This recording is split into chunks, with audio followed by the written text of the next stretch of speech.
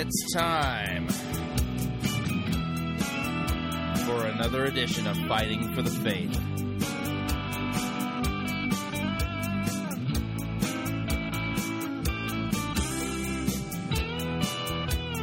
Wow, we've got a barn burner today. So if you own a barn, you might want to call the fire department. Because this edition of Fighting for the Faith will definitely burn it down. Why do they call it a barn burner anyway? Anyone know?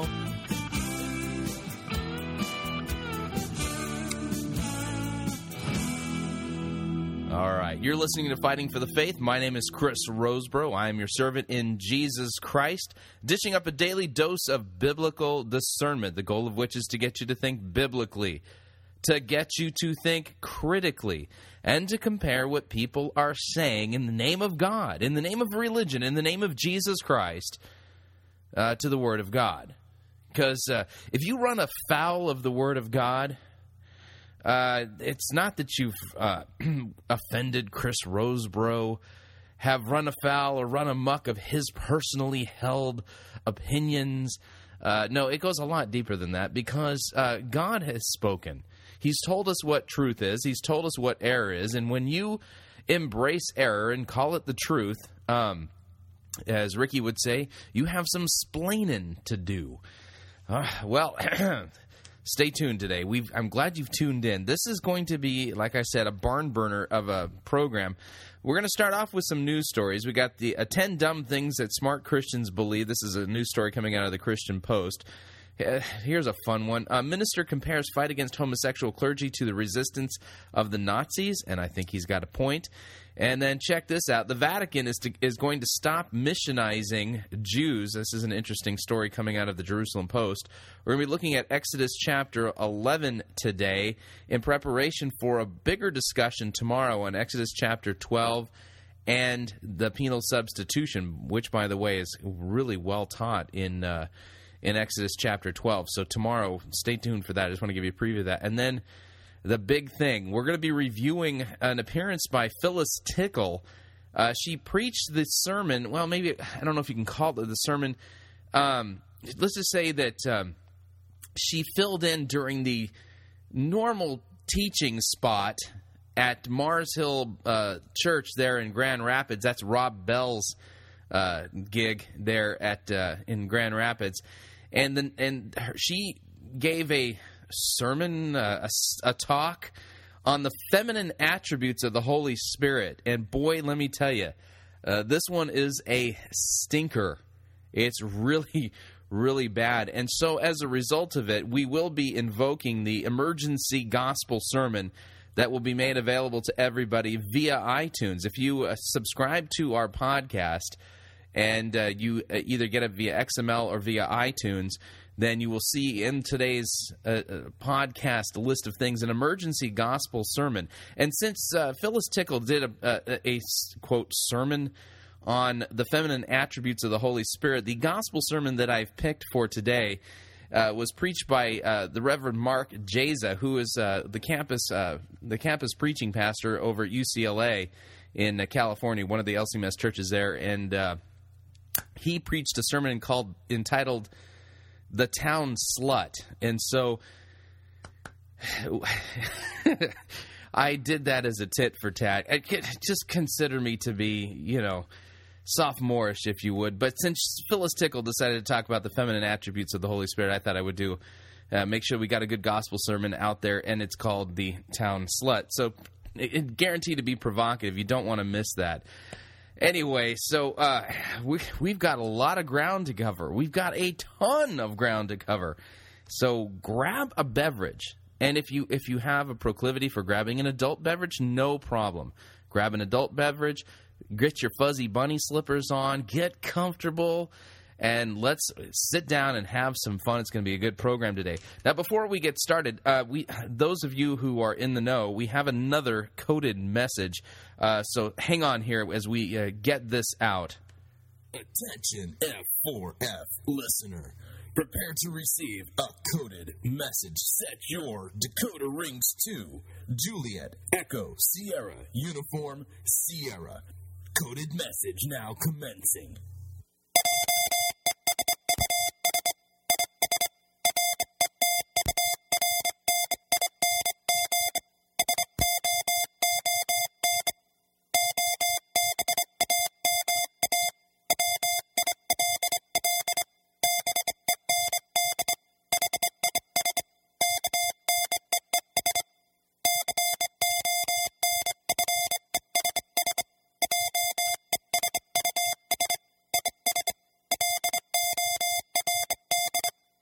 Those are actual coded messages, in case you're wondering, and they are put together in Morse code. And so those of you who have the talent of being able to listen to and decipher Morse code, those are actual coded messages. And the reason why we're sending those out over the airwaves is real simple. Now that the Department of Homeland Security considers me to be a potential domestic terrorist because of the fact that I am pro-life, in favor of small government, not a big fan of taxes, and I believe in end-time prophecy, that makes me a public enemy number one, or potential public enemy number one. I figure, why fight it? I might as well play my role here in society. If I'm given the vocation of domestic terrorist, then I had better at least live up to my vocation. And so that includes me sending out secret coded messages to all of my non-thinking minions who obey my every beck and command. So those of you who obey my every beck and command and have your Fighting for the Faith Dakota rings, there you go. All right, moving along, we've got lots of ground to cover today. From the Christian Post, headline reads, 10 dumb things smart Christians believe. Yeah, 10 dumb things smart Christians believe. This was written by Lillian Kwan, a Christian Post reporter. She's reporting that many Christians, new and seasoned alike, tend to bank on promises that God never made, says one pastor. I wonder who this pastor is. I might want to have a conversation with this guy. Sounds like he knows what he's talking about. So when God doesn't come through on those, quote, promises, some are likely to become angry at God. You think? Listen, I went to one of those seeker-sensitive churches. The guy was giving away a 56-inch liquid plasma television screen and Super Bowl tickets and promised me that if I gave Jesus 60 days, that he would make my life better. And things got worse. Sound familiar? Anyway, and, quote, that to me is, as a pastor over all my years, is always one of the saddest things, said Larry Osborne, teaching pastor at North Coast Church in Vista, California. Osborne, whose church draws over 7,000 people, is hoping to spare a lot of Jesus followers from that anger. He's also hoping Christians will peruse Scripture more. Peruse it? How about read it? Well, what'd you do for your daily devotions? Well, I sat down and I did the Lectio Divina for about 30 minutes. Never really quite could figure that thing out. But so then I decided I'd just go ahead and, peruse the Scriptures a little bit. Wow, perusing. Never heard of perusing before. Yeah, I don't actually want to read it. That's ridiculous. I mean, who ever heard of reading the Bible? But glad to hear that Pastor Osborne here is hoping that Christians, or Christ followers as he calls them, will peruse the Scripture more and align themselves with what God really says rather than the word on the street. So he spelled out some of the dumb things that smart Christians believe, tend to be specific, in a new book. He calls those dumb things spiritual urban legends. A belief or story or assumption or truism that gets passed along as if it were fact, even in Sunday school or Bible class. What happens is somebody passes out a truism, and that sounds good, and we just heard it so many times that we don't bother to check it out. Osborne explains that to the Christian Post, and that's the source of most of these urban legends. They're true partially, but they're not true completely. One of the partial truths many Christians fall victim to is the belief that living God's way will bring good fortune. Yep. Yep. Quote, the Bible makes no such promise, Osborne writes in 10 Dumb Things Smart Christians Believe. Yeah, you know what, though? You got a problem there, Pastor Osborne, and that is that Last weekend, I had the opportunity to spend a little bit of time in Joel Osteen's new Bible. Oh, boy. And somebody who was reading Joel Osteen's new Bible would probably differ with you and say, well, it's right here in the notes. It says that God's promised me. Sorry. I'm going to have to write an article about it because the notes, Joel Osteen's Bible, I'm absolutely convinced that when I'm done reviewing it, my review will probably start off something like this. This is the first Bible that I've ever encountered that if you actually read the notes, you'll go to hell. Yeah, so that's how bad the Osteen Bible is. Okay, so, quote, the Bible makes no such promise, Osborne writes in 10 Dumb Things Smart Christians Believe. The 57-year-old pastor recalls one moment when a church attendee named Tim waited in line to talk to him after a weekend worship service. And as soon as I said, hey, what's up, he let loose, Osborne writes, bleep your bleeping God, he exclaimed, I'm done. Your Jesus hasn't done me a bit of good. I've tried to clean up my act. I've tried your tithing thing. It doesn't work. I just lost my job. My wife needs surgery, and now I don't have any insurance. Where's your bleeping God when we need him? Right. See, that's the problem with these seeker guys. They are pitching God as if he's what did I say the other day? Like he's ShamWow. It's Jesus now. Get your Jesus now. He'll make your life better. He'll make the sky bluer. He'll make things smell better. He'll make your food taste even better than before. You'll have a more satisfying career, more intimacy at home in the bed, know what I mean? And your kids will be even better behaved. Yeah.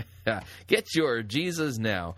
After a few more expletives, he finally turned and stormed out, and I never saw him again. Yeah, no kidding. He's probably an atheist and has a blog site and writes about how much he hates Christians. Anyway, Osborne notes that it wasn't a series of tough breaks or unfortunate events that caused Tim's tirade. Rather, it was a set of unfounded and unrealistic expectations about what it means to follow God and what should happen when we venture to do so. That set him off. And where do you think Tim got those ideas from, by the way? Oh, I know. Bad preaching. So he heard it in church. Tim's case isn't unique. Many Christians expect things to work out when living God's way, Osborne says. They all figured that a little bit of God might bring a little bit of luck, so why not rub the bottle? And see if a genie pops out, he writes. Holding such a belief, however, could prove to be spiritually dangerous. Moreover, it results in a lot of pretenders or dabblers who try to play by the rules of Christianity but not really believe in what they're abiding. When we assume or imply or promise that God is supposed to bring us good luck and lots of success, we're setting up for deep disappointment and spiritual cynicism, he writes. Pastor Osborne, I completely agree with you. Could you do me a favor and see if you can talk some sense into these seeker-driven guys? And tell them to stop preaching about stress relief and better intimacy and all that garbage, and tell them to get back to just preaching the word instead of creating and passing along these urban myths. Hang on a second here. Sorry, I get all worked up every now and then. It says, when we assume or imply or promise that God is supposed to bring us good luck and lots of success, we're set up for deep disappointment and spiritual cynicism. He writes, even worse, we risk turning the King of Kings into little more than a good luck charm. I agree. Osborne also warns that those who introduce Christ to others and testify of only the, quote, abundant Christian life while downplaying the harder teachings of Jesus set the stage for disillusionment when things go awry. I've been saying this for a while now at this microphone. Following Christ can be tough, and having faith isn't always going to fix everything. It's another spiritual urban legend that faith can fix anything, and that another one that can lead to an angry outburst or a spiritual meltdown. As a pastor, this is one of the most common urban legends Osborne has encountered. Many Christians believe ridding themselves of doubts or having clear positive thinking, which is how many define faith, will lead to their desired outcomes, such as physical healing. But having faith doesn't always lead to victory, at least not in the earthly sense. While the Bible famously tells of kingdoms won, lions muzzled, flames quenched, weaknesses turned to strengths, enemies routed, and the dead raised, it also speaks of people of faith who were tortured, jeered, flogged, imprisoned, stoned, sawed in two, and put to death by the sword. You're right. Yeah, and they all lived by faith, yet their faith didn't fix anything, Osborne points out. Yeah, finally somebody willing to speak the truth here. Anyway, what faith does promise, however, is forgiveness and the gift of eternal life. Right on! Faith is not an impenetrable shield that protects us from life's hardships and trials. It's not a magic potion that removes every mess, Osborne writes in his book. It's designed to guide us on a path called righteousness. All right. Faith, Osborne says, is trusting enough to obey. Sorry, he's confusing law and gospel there. That's why I'm kind of getting queasy. But I like what he's saying otherwise. Hang on a second. I got to get the hairball out of my mouth. Yeah. All right. The other 8 spiritual urban legends he lists are: forgiving means forgetting, a godly home guarantees godly kids, God has a blueprint for my life. That one's called God has a purpose for my life. That's a purpose-driven myth. Christians shouldn't judge. Everything happens for a reason. Let your conscience be your guide. A valley means a wrong turn, and dead people go to a better place. Well, it sounds like he's right on the right. The common thread through all of them, Osborne said, is the disillusionment that comes when we bank on the promises of God that actually are never made. Right on. All right, so I think it'd be worth a read, but it does sound like he confuses law and gospel. But glad to see that the Christian Post is, I'm sure there's a lot of people who are reading the Christian Post going, I don't know, that Osborne guy sure does. I don't think that sounds biblical to me. That's not the God I believe in. Quick note here. The woman who would have discovered the ultimate cure for cancer was actually murdered today. Yeah, I know this is a sad story. Just came across the lines here. Jane Doe, a woman who was uniquely gifted by God with the perfect combination of intelligence, tenacity, and the pure doggedness necessary to do whatever it takes to excel in science in order to conquer cancer, was murdered this morning when her mother, a 21-year-old college student who didn't want her life inconvenienced by a baby, aborted her. Yeah, Jane's murder is a major blow to humanity, and her death will set the world of medicine, medical science back 50 years because Jane will not be present to make her groundbreaking discovery that would have led to a simple cancer vaccine that would have eradicated cancer once and for all. Jane's murder means that hundreds of millions of people around the globe will now needlessly suffer and die from cancer for many, many, many years to come. Yeah, that's definitely a setback. Too bad she was aborted. I mean, she really would have made a difference in the world. All right. Moving along here. All right, this is a good story. Minister... Yeah, this is from the Telegraph in the UK. Minister compares fight against homosexual clergy to resistance of the Nazis. This guy's got a point. A minister in the Church of Scotland, Reverend Ian Watson, has compared an increasingly bitter campaign against homosexual clergy to the war against the Nazis. Now, people are sitting there, did he really say that? Does this guy's comparing just homosexual clergy? These are guys who love guys, and it's just, you're just being judgmental, and you just don't have an expanded view of love, and God's doing a new thing. No, he's not, and this guy's right. We continue. This is by Alistair Jameson from the Telegraph in the UK. From May 13th, 2009. The preacher gave a sermon condemning homosexual lifestyles, claiming any acceptance of them by the church would turn the grace of God into a license for immorality. Yep. His comments will widen divisions within the Kirk over the appointment of an openly gay minister to a church last year. The row threatens to overshadow next week's annual General Assembly, which is due to debate a petition signed by 1/3 of ministers calling for a ban on homosexuals in the pulpit.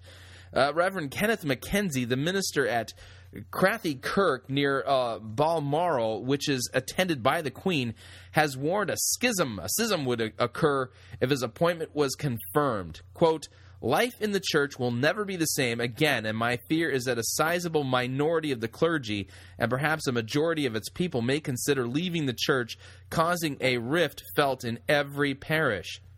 He said the row is similar to that in the Anglican Church about the ordination of homosexuals between conservatives who cite Bible texts that condemn homosexuality and liberals who argue many traditional teachings in the Bible are no longer observed literally. Yeah, that's the way you get rid of them. You know, when God said that it was an abomination when a guy sleeps with another guy, he didn't really mean it. We just need to understand it culturally. And see, if you can just understand that culturally back then there were there were temple male shrine prostitutes. And see, we don't have those today. And so, I mean, obviously prostitution is bad. And so what God was really condemning culturally was the idea of, somehow setting up, the abuse of homosexuality in such a way. But God really is doing a new thing. And that means that, a guy who loves a dude, it's that, I mean, God would never condemn such a love affair as that, as long as it stays monogamous. That's how the reasoning goes. Reverend Watson has posted on his blog a sermon he delivered at Kirkmuirhill Church in Lanark, in which he mentioned the failure of the French army to stand up to the Nazi annexation of the Rhineland in 1938. Yep. Quote, Hitler guessed correctly that the French had no stomach for a fight. Funny enough, they still don't. Yeah. By the way, French tanks, they have 6 gears. 5 of them are reverse, and only 1 of them is forward. Anyway, if only they had, then the tragedy of a Second World War might have been avoided. Well, it definitely would have been different. Reverend Watson is a prominent opponent of Scott Rennie, a divorced father of one who now lives with his partner, David, and has the support of his Aberdeen Presbytery. The motion at next week's General Assembly urges the Kirk not to train, ordain, admit, readmit, induct, or introduce to any ministry of the church anyone involved in a sexual relationship outside of a marriage between a man and a woman. Wonder why. Could it be that the Bible says something about this? I think it does. In fact, listen to this. From Leviticus chapter 18, we read, starting at verse 1. Why? Because context is always really important. In fact, when you read the whole context of Leviticus 18, it kind of leaves no room for... let's continue. The Lord spoke to Moses, saying, Speak to the people of Israel and say to them, I am the Lord your God. You shall not do as they do in the land of Egypt, where you lived, and you shall not do as they do in the land of Canaan, to which I am bringing you. You shall not walk in their statutes. You shall follow my rules and keep my statutes and walk in them. I am the Lord your God. You shall therefore keep my statutes and my rules. If a person does them, he shall live by them. I am the Lord. None of you, by the way, just want to let you all know that Leviticus chapter 18, little ears, children, you may, in fact, just cover them right now, or have them go into the other room and play with their racetrack or their Barbie dolls, depending, and come back in about 6-7 minutes. I continue.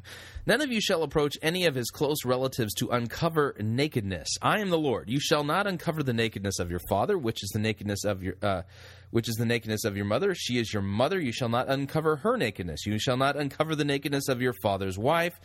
It's your father's nakedness. You shall not uncover the nakedness of your sister, your father's daughter, or your mother's daughter, whether brought up in the family or in another home. You shall not uncover the nakedness of your son's daughter or of your daughter's daughter, or for their nakedness, it's your own nakedness. You shall not uncover the nakedness of your father's wife, daughter, brought up in your father's family, since she is your sister. You shall not uncover the nakedness of your father's sister. She is your father's relative. You shall not uncover the nakedness of your mother's sister, for she is your mother's relative. You shall not uncover the nakedness of your father's brother. That is, you shall not approach his wife. She is your aunt. You shall not uncover the nakedness of your daughter-in-law. She is your son's wife, and you shall not uncover her nakedness. Now, point of fact here, God is making it pretty clear that it's not just enough that marriage is between one man and one woman. There's actually prohibitions as to which men and which women can get together in a marriage relationship. There are certain things that are forbidden, shall we say, such as incestuous relationships or adultery with other people's husbands and wives. By the way, my question is, couldn't we make the argument, that why are there no groups out there saying, what we really need is we need pastors out there who are, we need to lobby in order to have ordained ministers out there who are actively committing adultery with somebody else's wife. They're in love, right? I mean, that's a man-woman relationship. That's not controversial, is it? How come there's no one out there debating whether or not we should ordain currently adulterous clergy. Yeah, that's what I thought too. All right, you shall not uncover the nakedness of your brother's wife. It's your brother's nakedness. You shall not uncover the nakedness of a woman and of her daughter. You shall not take her daughter's daughter or her daughter's daughter to uncover her nakedness. They are relatives. It's a depravity. And you shall not take a woman as a rival wife to her sister, uncovering her nakedness while her sister is still alive. And you shall not lie sexually with your brother's wife, and so make yourself unclean with her. You shall not give any of your children to offer them to Molech, and so profane the name of your God. I am the Lord. You shall not lie with a male as with a woman. That is an abomination. Let me read that again. Leviticus chapter 18, verse 22. You shall not lie with a male as with a woman. It's an abomination. By the way, culturally there, nothing mentioned about prostitutes or male shrine prostitutes. Pretty clear there, God's thoughts on homosexuality. It's an abomination. Now, by the way, listen to this. The chapter continues, verse 24. Do not make yourselves unclean by any of these things, for by all of these the nations I am driving out before you have become unclean. And the land became unclean, so that I punished its iniquity, and the land vomited out its inhabitants. But you shall keep my statutes and my rules, and do none of these abominations, either the native or the stranger who sojourns among you. For the people of the land who were before you did all of these abominations, so that the land became unclean, lest the land vomit you out when you make it unclean, as it vomited out the nations that was before you. For everyone who does any of these abominations, the persons who do them shall be cut off from among your people, from their people. So keep my charge never to practice any of these abominable customs that were practiced before you, and never to make yourselves unclean by them. I am the Lord your God. The moral of the story here is that homosexuality is an abomination, and having an unrepentant gay clergyman, I just have a hard time thinking that God is up there going, that was an abomination back in the Old Testament days. I've really cooled off now. I found that, if I just don't be so judgmental and keep talking about the sin thing, that my quality of life is much better. I don't think so at all. God is holy, and he doesn't change his mind. What he considered an abomination then, he considers an abomination now. And you cannot have a clergyman who is supposed to be tasked with the job of shepherding God's sheep engaged in unrepentant sexual perversion that God says is an abomination. This pastor there in Scotland is absolutely right, and he's absolutely. I hope they are successful. We need to pray for these people, these churches over in the UK, over in Scotland, that they're able to resist the evil that is coming into their churches. And we also pray for these homosexual ministers, if you can call it that, who think that it's okay what they're doing. Pray that God would open their eyes, show them their sin, their wickedness, their depravity, and their abomination. Drive them to their knees in repentance and despair because of their wicked sinfulness, so that they would then receive a full pardon and mercy from Jesus Christ, who died for even the sins we just read in Leviticus chapter 18. All right, we're up on our first break. When we come back, we're going to continue with the news. We're going to be looking at a news story coming out of the Jerusalem Post. The Vatican is apparently going to stop missionizing Jews. Oh, boy. And then let's see here. And then, we're going to get to Exodus 11, and then we're going to get to our review of Phyllis Tickle's sermon. I don't know if that's the right word, but her appearance, her pep talk, at Rob Bell's church in Grand Rapids on the feminine attributes of the Holy Spirit. It'll prove to be all kinds of fun, so you don't want to miss it.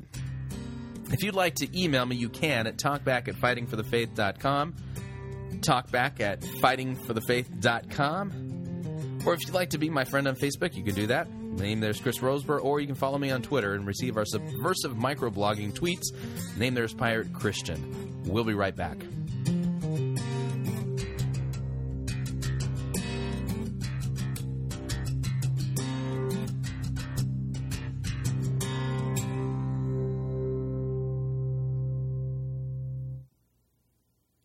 Sissy-oprified religiosity won't save you. You're listening to Fighting for the Faith.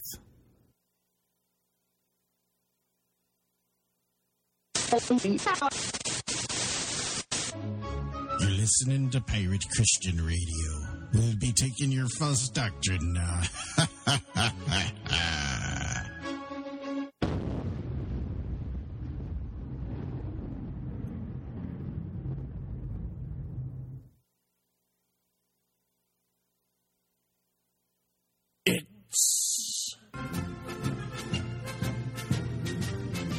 Monty Python's Flying Circus Church.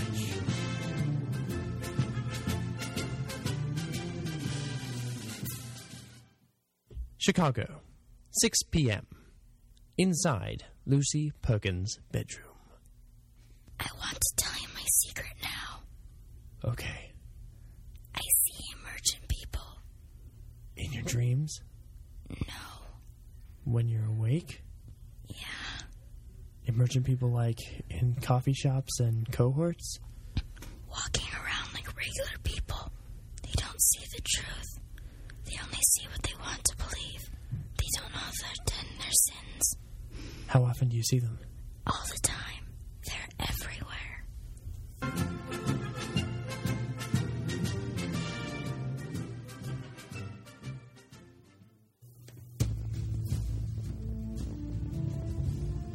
We live in a time when there are full-out attacks against the gospel and sound biblical doctrine.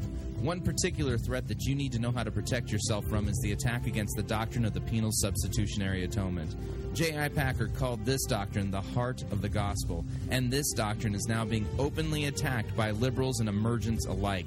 This is why Pirate Christian Radio is featuring the book Pierced for Our Transgressions, Rediscovering the Glory of Penal Substitution. This book lays out the biblical underpinnings of this non-negotiable doctrine as well as its rich historical pedigree. After reading this book, you'll have a deep biblical understanding of what Christ accomplished for you on the cross, as well as possess a sound biblical and historical defense against those who are attacking this important doctrine. Pierced for Our Transgressions is available at piratechristianradio.com and is only $25 plus $4 shipping and handling, and all proceeds help to support Pirate Christian Radio. So log on to piratechristianradio.com and order your copy today.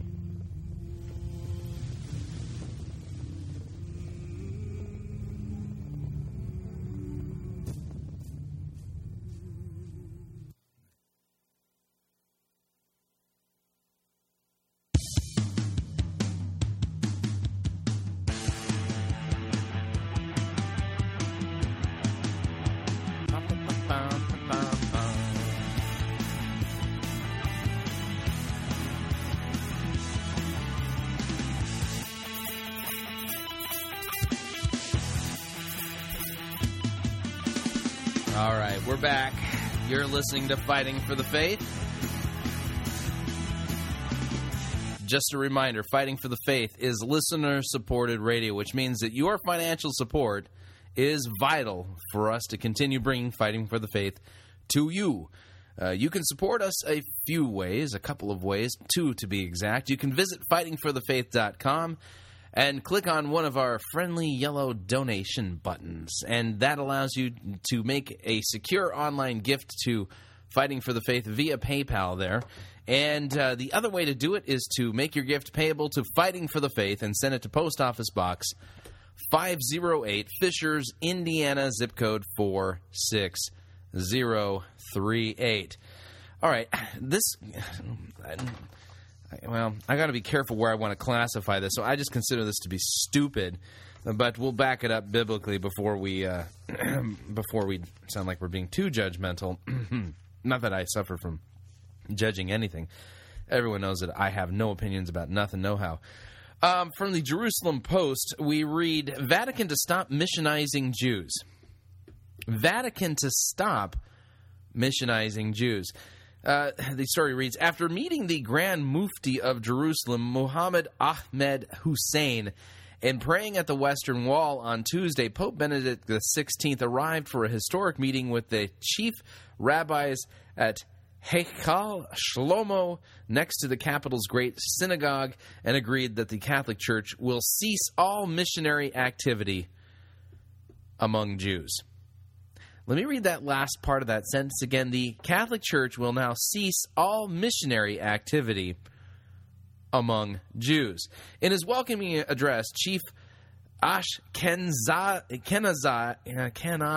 Rabbi Yana Metzger thanked the Pope for his announcement, calling it, quote, a historic agreement and for us an immensely important message. Metzger also congratulated the Pope on his arrival to our Holy Land, the land to which we prayed to return during 2,000 years of exile. And with God's help, our meeting today is taking place in the land of Israel, in our city of Jerusalem, the eternal capital of the Jewish people.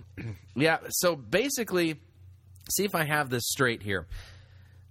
Pope Benedict XVI, who is supposed to be the, quote, successor to the office of Pope, which goes all the way, as they trace it, back to Peter being, that would be the Apostle Peter, being the first Pope, has now abdicated his responsibility as a Christian and has agreed that the Catholic Church will now cease all missionary activity among Jews.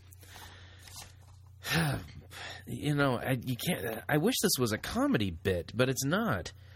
Let me read to you Acts chapter 5. We'll just do a little comparative work here between Pope Benedict XVI, who's supposedly the successor to Peter, and Peter himself, and just do a little bit of comparative work here. Acts chapter 5, starting at verse 12.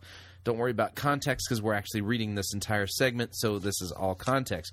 We read, "Now many signs and wonders were regularly done among the people by the hands of the apostles." This is the early church, right? I mean, shortly after Christ is ascended, shortly after the day of Pentecost. "And they were all together in Solomon's portico, and none of the rest dared join them, but the people held them in high esteem. And more than ever, believers were added to the Lord, multitudes of both men and women, so that they even carried out the sick into the streets and laid them on cots and mats, that as Peter came by, at least his shadow might fall on some of them.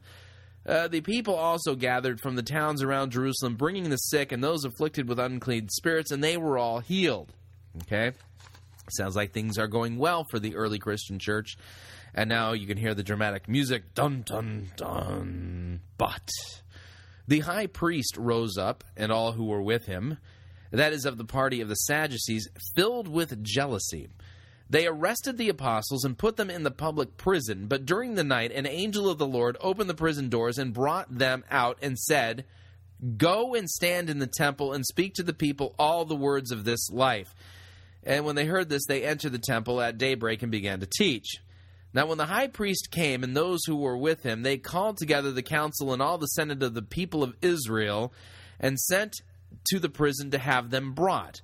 But when the officers came, they did not find them in the prison, so that they returned and reported, "We found the prison securely locked and the guards standing at the doors, but when we opened them, we found no one inside." Now when the captain of the temple and the chief priests heard these words, they were greatly perplexed about them, wondering what this could come to. And someone came and told them, "Look, the men who you put in prison are standing in the temple and they're teaching the people." Then the captain with the officers went and brought them, but not by force, for they were afraid of being stoned by the people.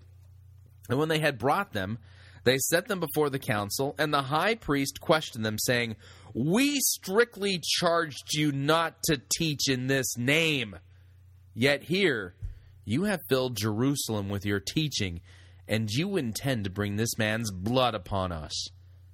But Peter and the apostles answered, "We must obey God rather than men. The God of our fathers raised Jesus, whom you killed by hanging him on a tree, and God has exalted him at his right hand as leader and Savior to give repentance to Israel and the forgiveness of sins. And we are witnesses to these things, and so is the Holy Spirit, whom God has given to those who obey him." Pause for a second here. Let me see here. Peter, the, quote, first pope, said that, when he was told not to preach and teach in the name of Jesus, said, "We must obey God rather than men." Let me see here. Pope Benedict XVI has agreed that the Catholic Church will cease all missionary activity among Jews. Okay, going back to the Bible, Peter's saying, "The God of our fathers raised Jesus, whom you killed by hanging him on a tree. God exalted him at the right hand as leader and Savior to give repentance to Israel and the forgiveness of sins." Pope Benedict XVI has agreed that the Catholic Church will cease all missionary activity to the Jews. Okay. God exalts him to the right hand. All right. "And we are witnesses to these things, and so is the Holy Spirit whom God has given to those who obey him." All right. I'm seeing a huge disconnect here. Are you seeing the same thing I'm seeing, or am I just being overly critical? I mean, Peter, the supposedly the first pope, was of such a strong conviction that he had to obey God rather than men, and that he was to preach repentance and the forgiveness of sins to Israel, Jews, that he was willing to go to prison and basically stand up to the Jewish authorities. And here you have Pope Benedict XVI agreeing that the Catholic Church will cease all missionary activity among the Jews. All right, let me continue reading the biblical story. "When they heard this, they were enraged and wanted to kill them." Apparently, Peter's refusal to stop proselytizing Jews back in the early Christian church, Peter being, of course, the first pope, apparently this wasn't a very politically correct move, and it actually upset people. Let me see. Whereas Pope Benedict XVI's announcement that he's going to cease all missionary activity among the Jews, we read, "In his welcoming address, Chief Ashkenazi Rabbi Yana Metzger thanked the Pope for this announcement, calling it a historic agreement." Whereas the first Pope, Peter, when he announced that he had to obey God rather than men, the Jewish leaders, when they heard this, they were enraged and wanted to kill him. Anyone noticing just a difference of reaction here? Maybe it's me. All right, let me see. But a Pharisee in the council named Gamaliel, a teacher of the law, held in honor by all the people, stood up and gave orders to put the men outside for a little while. And he said to them, "Men of Israel, take care what you are about to do with these men, for before these days, Theudius rose up, claiming to be somebody, and a number of men, about 400, joined him, and then he was killed, and all who followed him were dispersed, and it came to nothing. After him, Judas the Galilean rose up in those days. The census drew away some people after him, but he too perished, and all his followers were scattered. So in the present case, I tell you, keep away from these men, let them alone. For if this plan or this undertaking is of man, it will fail. But if it's of God, you will not be able to overthrow them. You might even be found opposing God." So they took his advice. And when they had called in the apostles, they beat them and then charged them not to speak in the name of Jesus, and then let them go. And when they left the presence of the council, rejoicing that they were counted worthy to suffer dishonor for the name. Let me read that again. So then that would be Peter and the other, Peter and whoever else was, they were left the presence of the council, rejoicing that they were counted worthy to suffer dishonor for the name of Jesus. And every day in the temple and from house to house, they did not cease teaching and preaching Jesus as the Christ. That would be among Jews. Man, this is ridiculous. So apparently now the Pope, who is the successor of Peter, has completely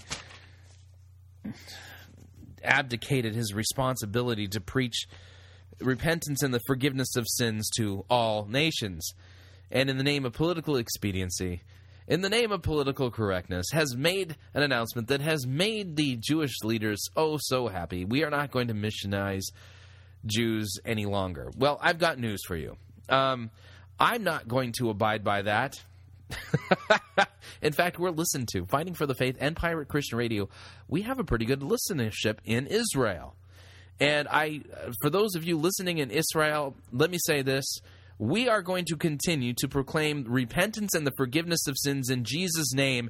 And if we have opportunity to purposely missionize Jews with this message that Jesus is the Christ, the promised Messiah of the Old Testament, and that he is calling Jews to repentance and the reception of the forgiveness of sins in Jesus' name, we're going to continue doing that. If the Pope won't do his job, we'll do his job for him, even though I'm not a Pope. Anyway, man, I tell you, the whole world has just gone absolutely bonkers crazy. It just...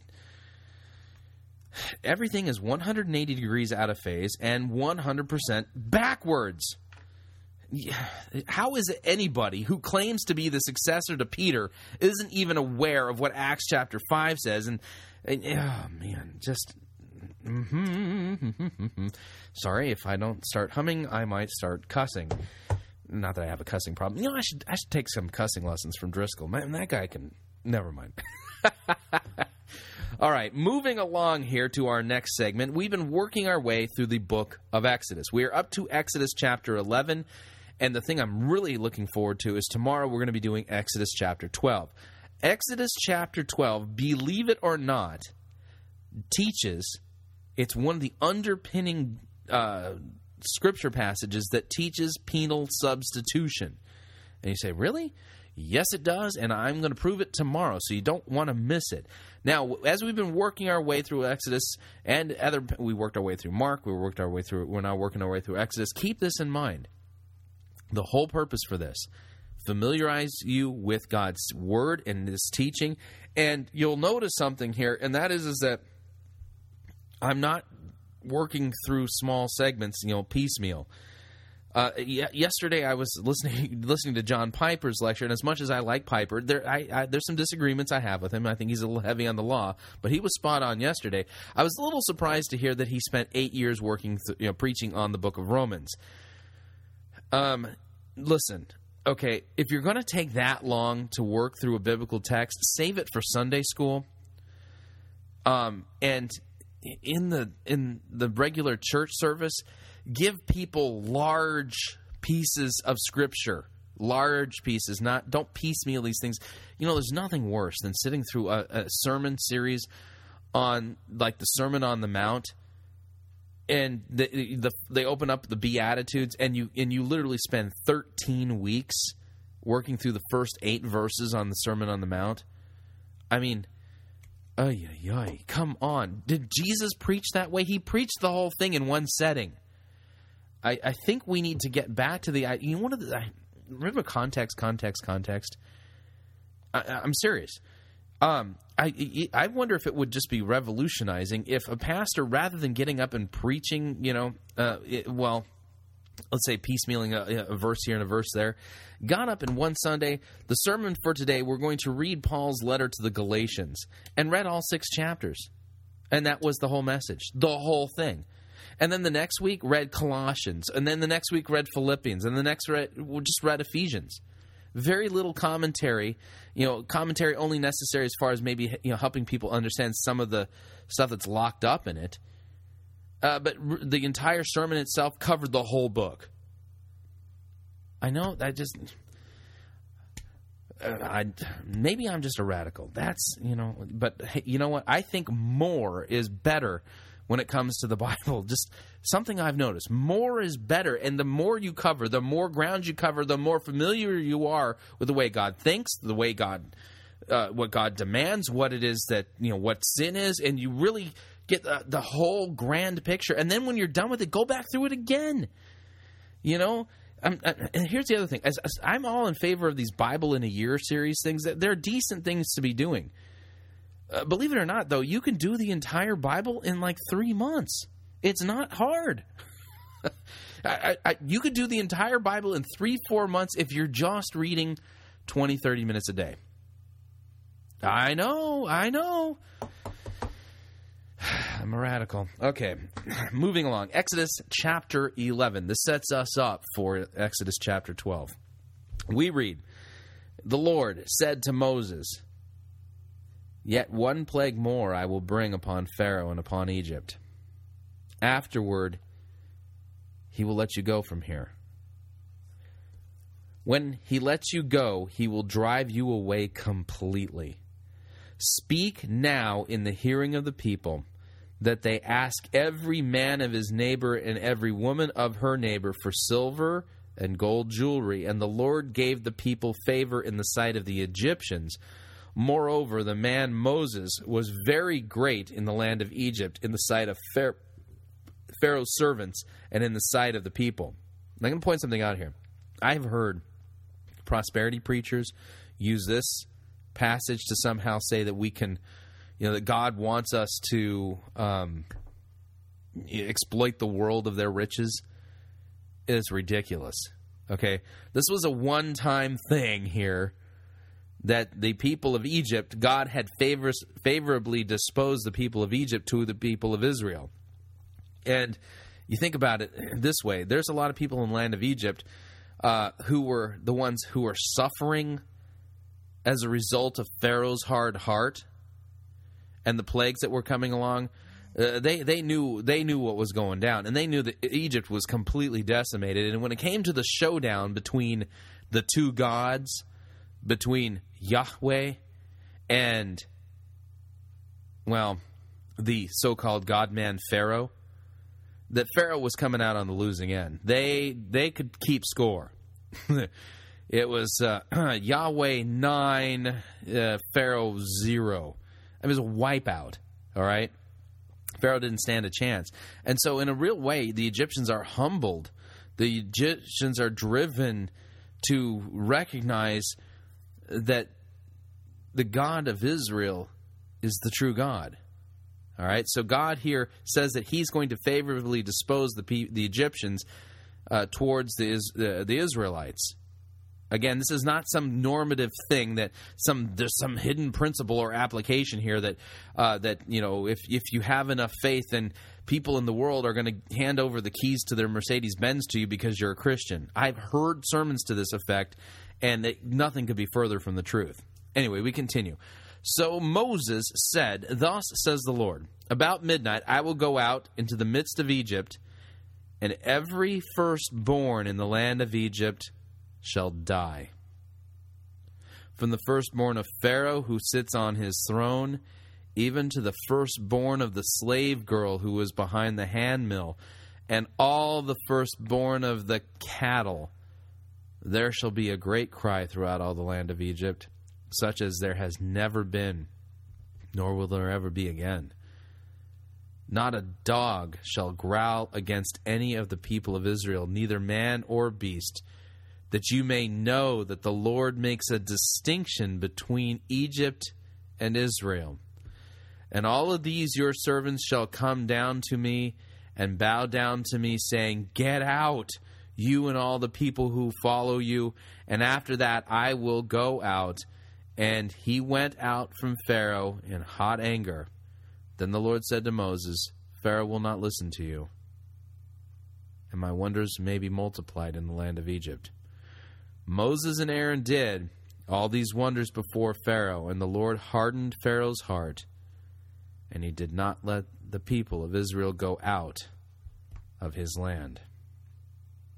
So now we've got sets the ground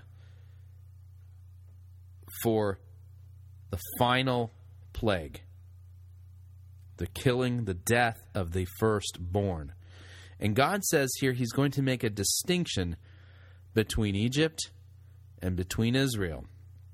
And without giving away the whole thing, that distinction is going to be based upon a condition.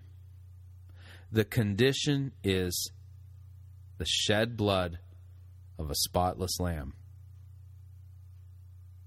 And we're going to find out tomorrow how Jesus, it is said of Jesus that he is our Passover lamb. The big plague here is what's called the Passover. The angel of death passes over the house of the Israelites who have the shed blood of a spotless lamb over their doorpost.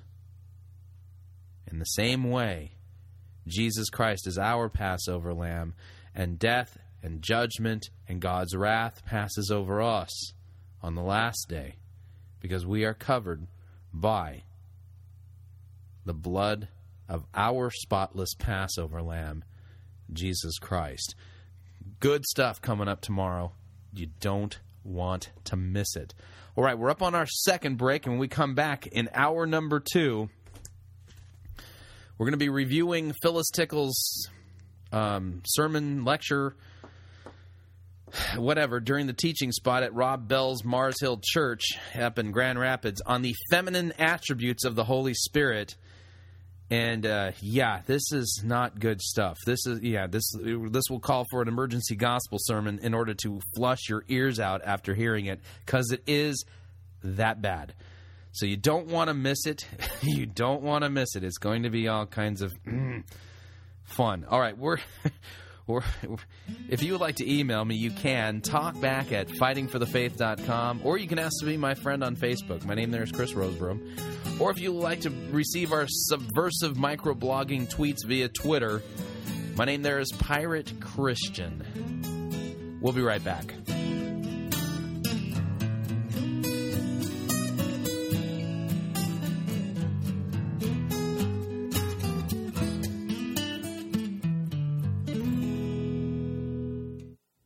We don't need to rethink Christianity. We need to rediscover it. You're listening to Fighting for the Faith.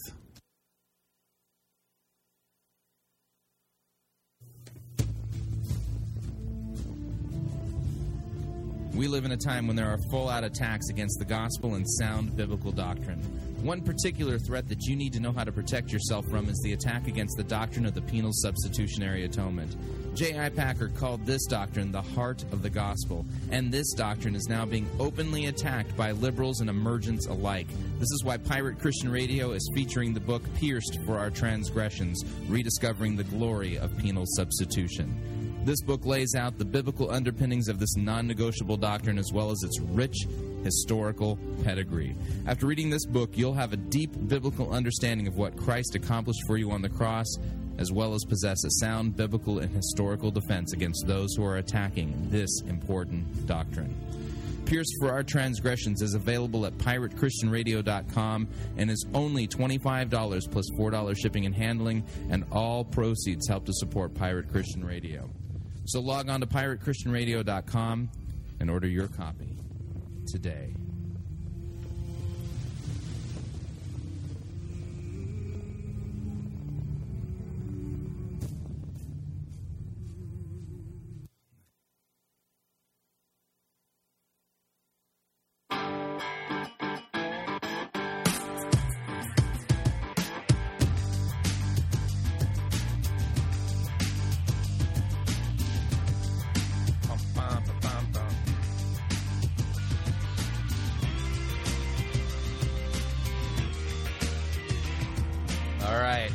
Number 2, straight ahead here at Fighting for the Faith. Put on your thinking caps.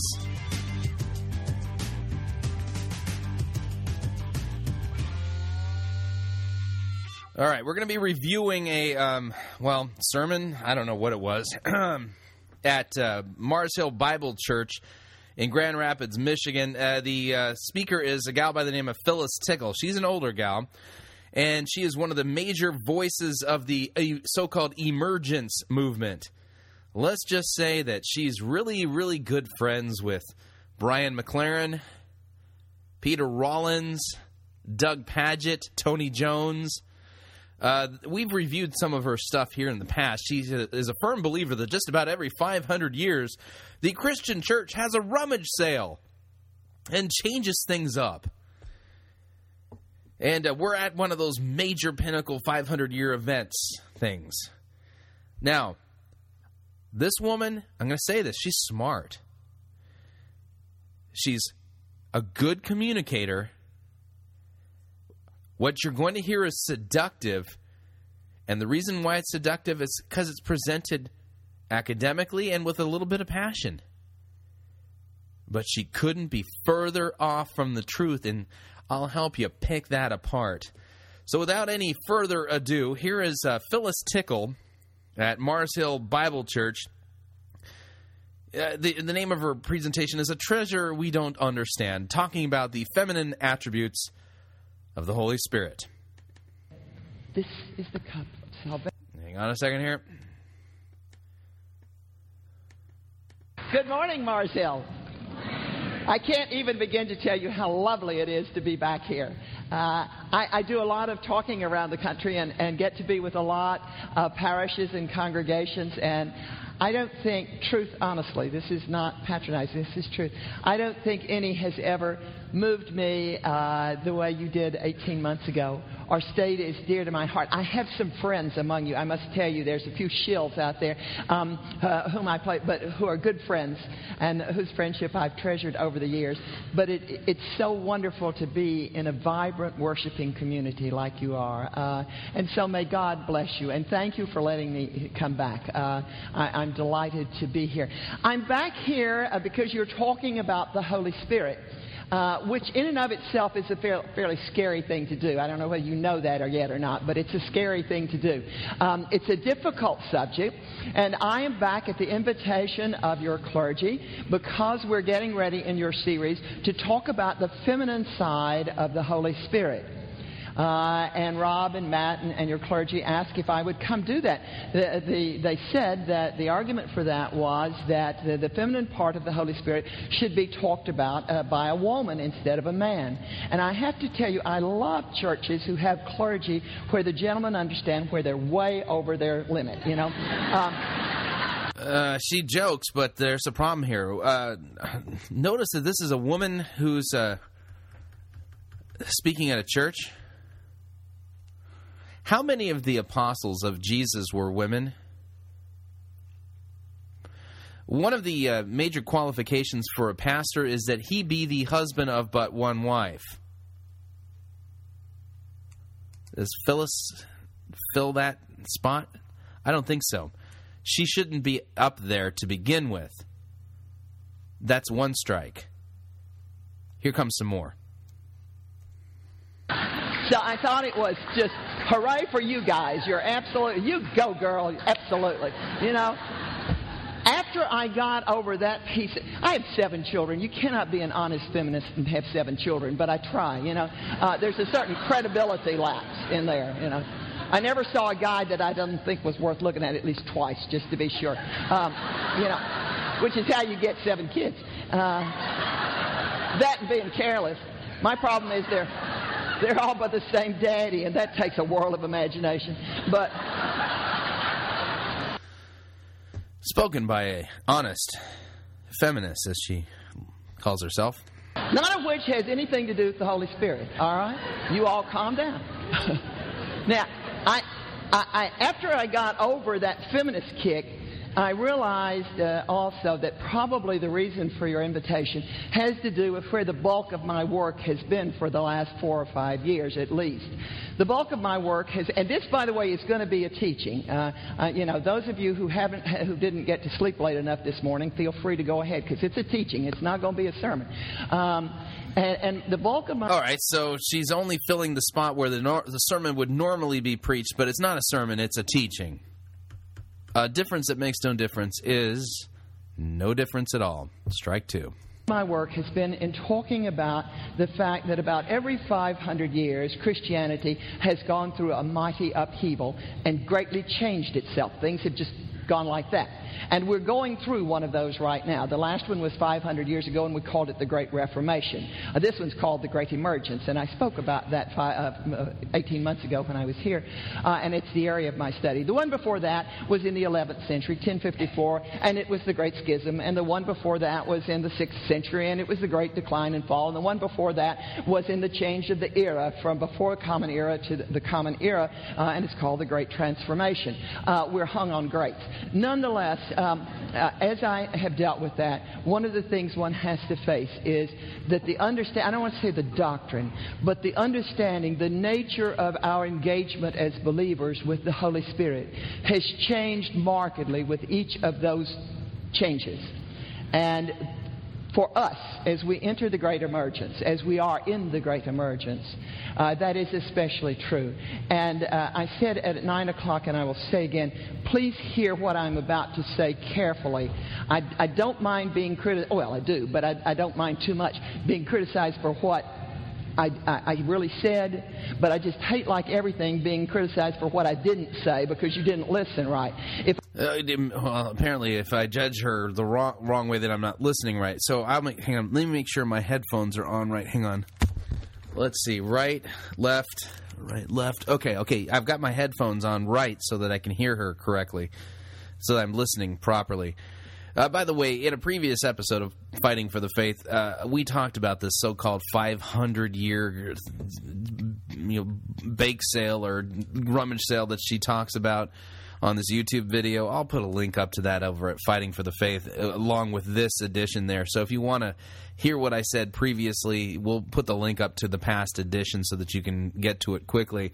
Because I pretty much rather simply tore that apart, that whole position of hers, to shreds in just a couple minutes. Not hard to do if you know your Christian history. We continue. If I'm going to offend you, I want to know it beforehand so I can anticipate with pleasure what's going to happen. but the honest truth of the thing is that the Holy Spirit for 2,000 years was not a matter of public conversation. It was not a matter of active engagement always. That is to say that and I didn't say the Holy Spirit wasn't active. I didn't say that. Holy Spirit absolutely was active. But it did not become a thing that you talked about at the grocery store, or that you computed around, or that you thought of that much until a thing called Azusa Street happened in 1906. Yes. Oh, thank God. Some of you are saying yes. Okay. Bless you, my brethren. Continue to say yes. All right. So at this point, she's heading off with a thesis. She's leading off with a thesis that apparently we didn't talk about the Holy Spirit much until that thing called Azusa Street. That would be the so-called great outpouring of the Holy Spirit at Azusa Street, the Azusa Street revival, which kicked off the American, well, not the American only, but the whole Pentecostal movement as we know it. I've got some questions as to whether or not that was even a valid move of the Holy Spirit, considering the doctrines that were coming out of the Azusa Street revival. Well, we continue. I'm from the South, and, every once when you get going, somebody will say, "You go, sister." And I hate coming north because nobody does that. I don't know what's wrong with you all. But anyway, or tell it like it is, brother. The truth of it is, when Azusa Street happened, Pentecostalism was born into the post-Pentecostal Christian tradition. That is to say, when Pentecostalism came into the Western experience again, the Holy Spirit became the third part of the Trinity, about which we need to know more, and we realize we don't know enough. We began to actively engage the Holy Spirit in a way that we had not done. Now, in a way that was not biblical, in a way that it contradicted the clear teachings of the Apostle Paul in 1 Corinthians regarding the order in worship and the abuses of the Holy Spirit. So I would say that until Azusa Street, we didn't see the Corinthian abuse of the Holy Spirit again in the church, proper until Azusa Street. And at that point, people threw out what the Bible says regarding the proper use of the gifts of the Holy Spirit and began abusing him wholesale again. But then again, Phyllis, just a simple question. The whole Azusa Street revival thing, what book of the Bible is that found in? But notice that she's giving us a history lesson filtered through her interpretation, her great emergence interpretation. And what she's doing is she's doing a little smorgasbord Christian history. She's going down the aisle of Christian history, and she's saying, I like a little bit of that. I'll add that into my cart. And let's see, a little bit of mysticism. I'll throw that in here. And a little bit of, so what she's doing, she's basically hunting and pecking and cherry-picking particular things that are of interest to her from Christian history, and then citing that as if it somehow tells us anything authoritative about what God's doing. But if you really want to know anything authoritative about what God is doing, you need to find that in the Scriptures. But then again, the Great Emergence throws out the doctrine of sola scriptura because it's just way too constricting, way too limiting. No, God's up to something new.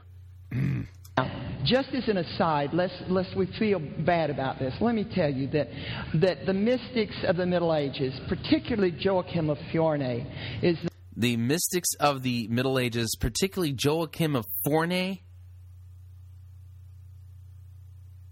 Is he a biblical author, Phyllis? Was he one of the Old Testament prophets, Ms. Tickle? No. You're going to quote a medieval mystic as if anything he says is somehow binding or true regarding the grand... Oh, hang on a second. Listen to the quote. The one who most clearly said in a moment of mysticism, and he taught thereafter, that there were three ages to Christian history, or to creation's history, if you will. The first 2,000 years were the years of God the Father, and those were the years from the beginning of time to the Great Transformation. The next 2,000 years would be the years of God the Son. And, said Joachim, those years began with the crucifixion, and they will go to approximately 2,000. And then we will enter the last 2,000 years, in which those will be the years of the Holy Spirit. And if you look at Azusa Street and don't hear what Joachim had foreseen in a mystic experience, So Joachim had a mystic experience and somehow predicted around the year 2000. By the way, he was off. Azusa Street, as I understood it, was early in the 20th century. Hang on a second here. We're going to look this up on Google. Hang on. Azusa Street Revival. Doing a little Google work here. By the way, Azusa, my parents actually lived near Azusa at one point, and Azusa stands for A to Z in the USA. Everything from A to Z in the USA. Azusa Street Revival took place on April 14th, 1906.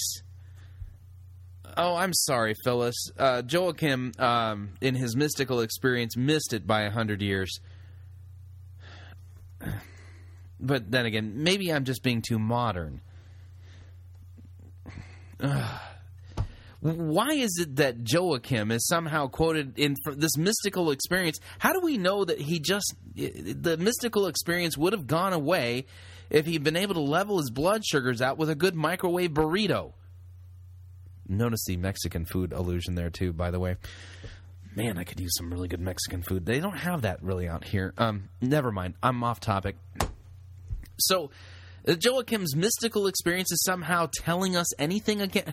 Really? So, if we believe this, first of all, he missed it by 100 years. But then again, maybe he was just, he was roughing it. Year 2000, give or take 100. And then from then, we've got a whole 2,000 more years of history. And how convenient that this mystical monk explained to us that all of the history of the world can be divided up into the 2,000 years that we understood the Father, the 2,000 years that we understood the Son, and now the 2,000 years of the Holy Spirit. I mean, funny enough, Phyllis, the funny thing is that we're called as a Christian church to preach repentance and the forgiveness of sins in Jesus' name. And the gifts of the Holy Spirit are given for the edification of the church, those who are called out, ecclesia, and those who are called out through the preaching of the gospel, given faith, trust in Christ, repented of their sins. They make up the body of Christ, so to speak. And the gifts of the Spirit are given in order to build up and edify the church. That's what the Bible teaches. And so the Christian era, we've always had the Holy Spirit because anybody who was truly a Christian was given gifts by the Spirit for the edification of the church through all time. And really, if you look at the Holy Spirit's role in history, role in the Christian church, it's always pointing people to Christ. Jesus, pointing people to Jesus. I don't think the church ever gets to move. Well, never mind. You have to think about. He saw something and he told us something, and then he said, "No, I don't have." He saw something, all right, and he told us something, all right. But I don't believe Joachim was telling us anything that came actually from God, the Holy Spirit. After that, by 4,000 of the Common Era, there would be 1,000 years of dispensation, and so be it. Whether that will be true or not, I don't know. But we have a heritage for understanding. Then why quote him? that we are beginning another 2,000 years in which, if you will, the part of the Trinity that we are asked to most intimately know is the Holy Spirit. Wrong. Again. What did Paul say? I chose to know nothing among you except for Christ and Him crucified. Phyllis, you're taking our eyes off of Jesus, the author and the perfecter of our faith. Jesus hasn't decided to go on vacation. It's not like he's vacationing in Tahiti and say, you know what, HS, you go ahead and take over now, and I'm out of here. Sorry, no mystical monk is going to convince me of that. And so I hope anyway, that's part of the reason I'm here. And if we're going to talk about the Holy Spirit and the Holy Spirit's feminine side, we have to go way back. We have to go back to the book of Genesis. And Bob, if you'll put up a slide, I can't read backwards. I never learned to read backwards. So thankfully, Phyllis has provided us with copies of her slide presentation, so I'm able to, as the radio program host, to peruse and follow along using the slides that she gave there at Mars Hill Bible Church. Now, this is the seductive part. Okay, notice that we're off on the wrong foot already because she's quoting mystical monks as if their mystical experiences somehow have anything to tell the Christian church. They don't. I mean, if this is the case, then maybe, Phyllis, you ought to consider, listening to Todd Bentley. I mean, for heaven's sakes, Todd Bentley claims that he speaks to angels, and the angels have been deployed. Patricia King, Phyllis, you really need to hook up with Patricia King and those guys who they're, for heaven's sakes, they're out there battling werewolves and vampires. And Patricia King, they've got a mortuary ministry with sending people out into the Arizona mortuaries trying to raise people from the dead. I mean, they have mystical experiences. Why aren't you listening to her? Anyway, I digress. Let me read it to you. Is it up? Yes. This is what the book of Genesis says. You've read this. I'm not going to tell you anything you haven't heard many times. I'm just going to hopefully rearrange it a little bit. This is the book of Genesis. It says, "Then God said, let us make humankind in our image, according to our likeness, and let them have dominion over the fish of the sea, and over the birds of the air, and over the cattle, and over all the wild animals of the earth, and over every creeping thing that creeps upon the earth. So God created humankind in His image. In the image of God He created them, male and female He created them." God. Hang on a second here. I detect a translational problem here. What is she reading from? That ain't... you know what? I smell a liberal translation there. Hang on a second here. Genesis chapter 1. What is she reading from? God created him male and female. Humankind. Hang on a second here. Male... And let me go back to... Hang on a second. Doing a little bit of Bible work here. So God created man in His own image. Yeah, that's what I was thinking there. Hang on a second here. Yeah, It's Genesis chapter 1:27. And let me get my Hebrew up next to this. So God created man, Adam, in His own image. In the image of God He created him. Male and female. Yeah, she's reading a weird translation. Let me read to her translation and see if you can detect the problem. This smells like a feminist. Yeah, this is a feminist, feminist modified version of Genesis. Her translation, if you can call it that, says, "God said, let us make humankind in our image." Humankind in our image? So God said, let us make humankind in our image. Well, let me see here. Genesis chapter 1, verse 26. Then God said, okay, let us make man in our image. Let us, make Adam in our image. in our likeness, and let them rule over the fish of the sea and the birds of the air, and over the livestock, over the earth, over all the creatures that move along the ground. So God created man in his own image. In the image of God, he created him, male and female. He created them. She's reading a passage that says, then God said, let us make humankind in our image according to our likeness, and let them have... Yeah, this is definitely a bad translation, because they're taking the Hebrew word Adam and translating it as humankind. We continue. That? How many zillion times have you read that? There are two things that are important here. What's with the let us? You don't say let us. You say let me. This is the beginning of the doctrine of the Trinity. God on the day of creation speaks in the plural. He speaks as to another part of himself, and he says, let us make humankind. And then let us make, second point, humankind in our own image, which God did, and male and female in the image of God.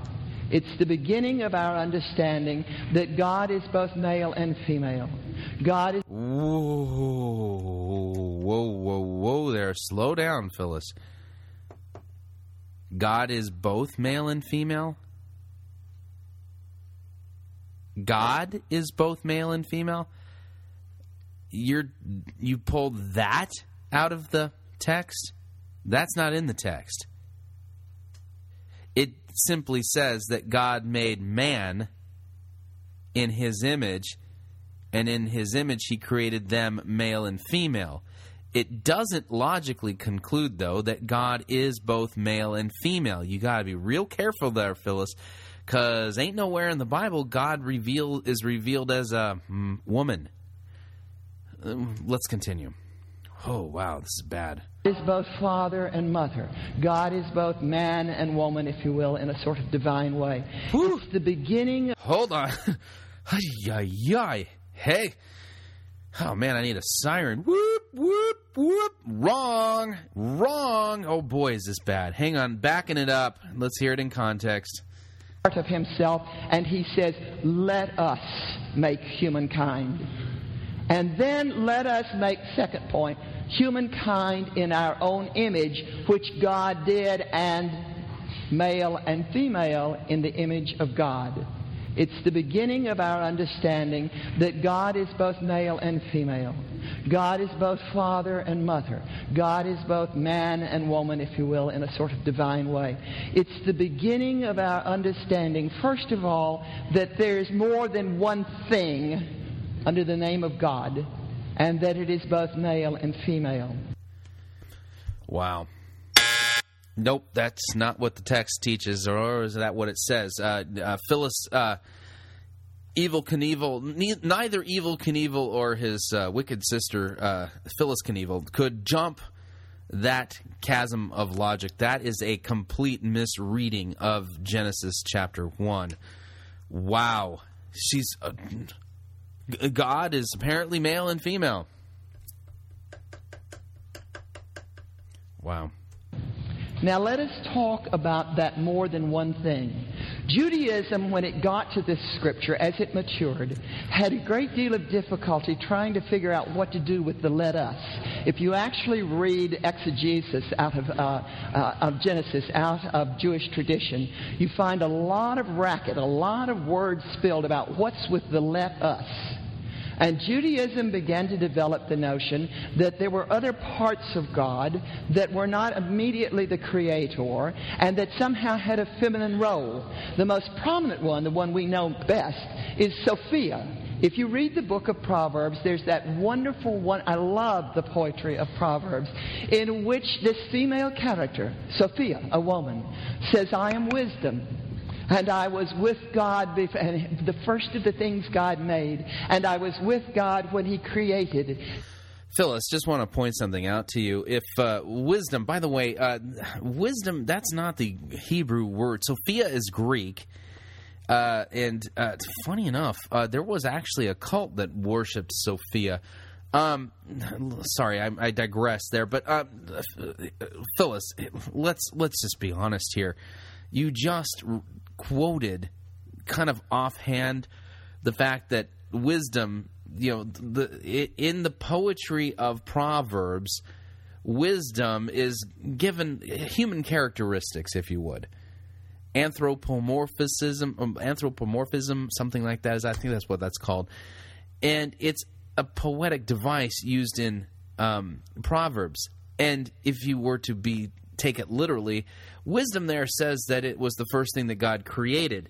That being the case, we got some problems here. Hang on a second. Proverbs. I'm going to go to Proverbs 8. Sorry. Have to do a verse search. Proverbs 8. Does not wisdom call out? Shachema. Yeah, it doesn't quite sound as good as Sophia. Shachema. All right. Let me read from Proverbs here. We're going to do a little bit of work. This Sophia character, this Shachema character, that would be the Hebrew word for wisdom, which in the Greek is translated as Sophia. So she's doing a little bit of verbal sleight of hand, because Proverbs was written in Hebrew, was not written in Greek originally. We read about this wisdom character. In Proverbs 1, starting in verse 20, we read, "Wisdom cries out in the street. In the markets she raises her voice. At the head of the noisy streets she cries out. At the entrance of the city gates she speaks. How long, O simple ones, will you love being simple? How long will scoffers delight in their scoffing, and fools hate knowledge? If you turn at my reproof, behold, I'll pour out my spirit to you. I will make my words known to you, because I have called, and you refuse to listen, have stretched out my hand, and no one has heeded, because you have ignored all my counsel, and would have none of my reproof. I also will laugh at your calamity. I will mock when terror strikes you. When terror strikes you like a storm, and your calamity comes like a whirlwind, when distress and anger and anguish come upon you, then you will call upon me, and I will not answer. They will seek me diligently, but will not find me, because they hated knowledge and did not choose the fear of the Lord, would have none of my counsel, and despised all of my reproof. Therefore they shall eat the fruit of their way, and they will have their fill in their own devices. For the simple are killed by their turning away, and the complacency of fools destroys them. But whoever listens to me will dwell secure, and will be at ease, without dread of disaster." So this is wisdom calling out in the streets. This anthropomorphic woman called wisdom. We read now in Proverbs 8. Does not wisdom call? Does not understanding raise her voice? Now we got two female characters. We got wisdom and understanding. On the heights beside the way, at the crossroads, she takes her stand. Beside the gates in the front of the town, at the entrance of the portals, she cries out, "To you, O men, I call, and my cry is to the children of man. O simple ones, learn prudence. O fools, learn sense. Hear, for I will speak noble things, and from my lips will come what is right. For my mouth will utter truth.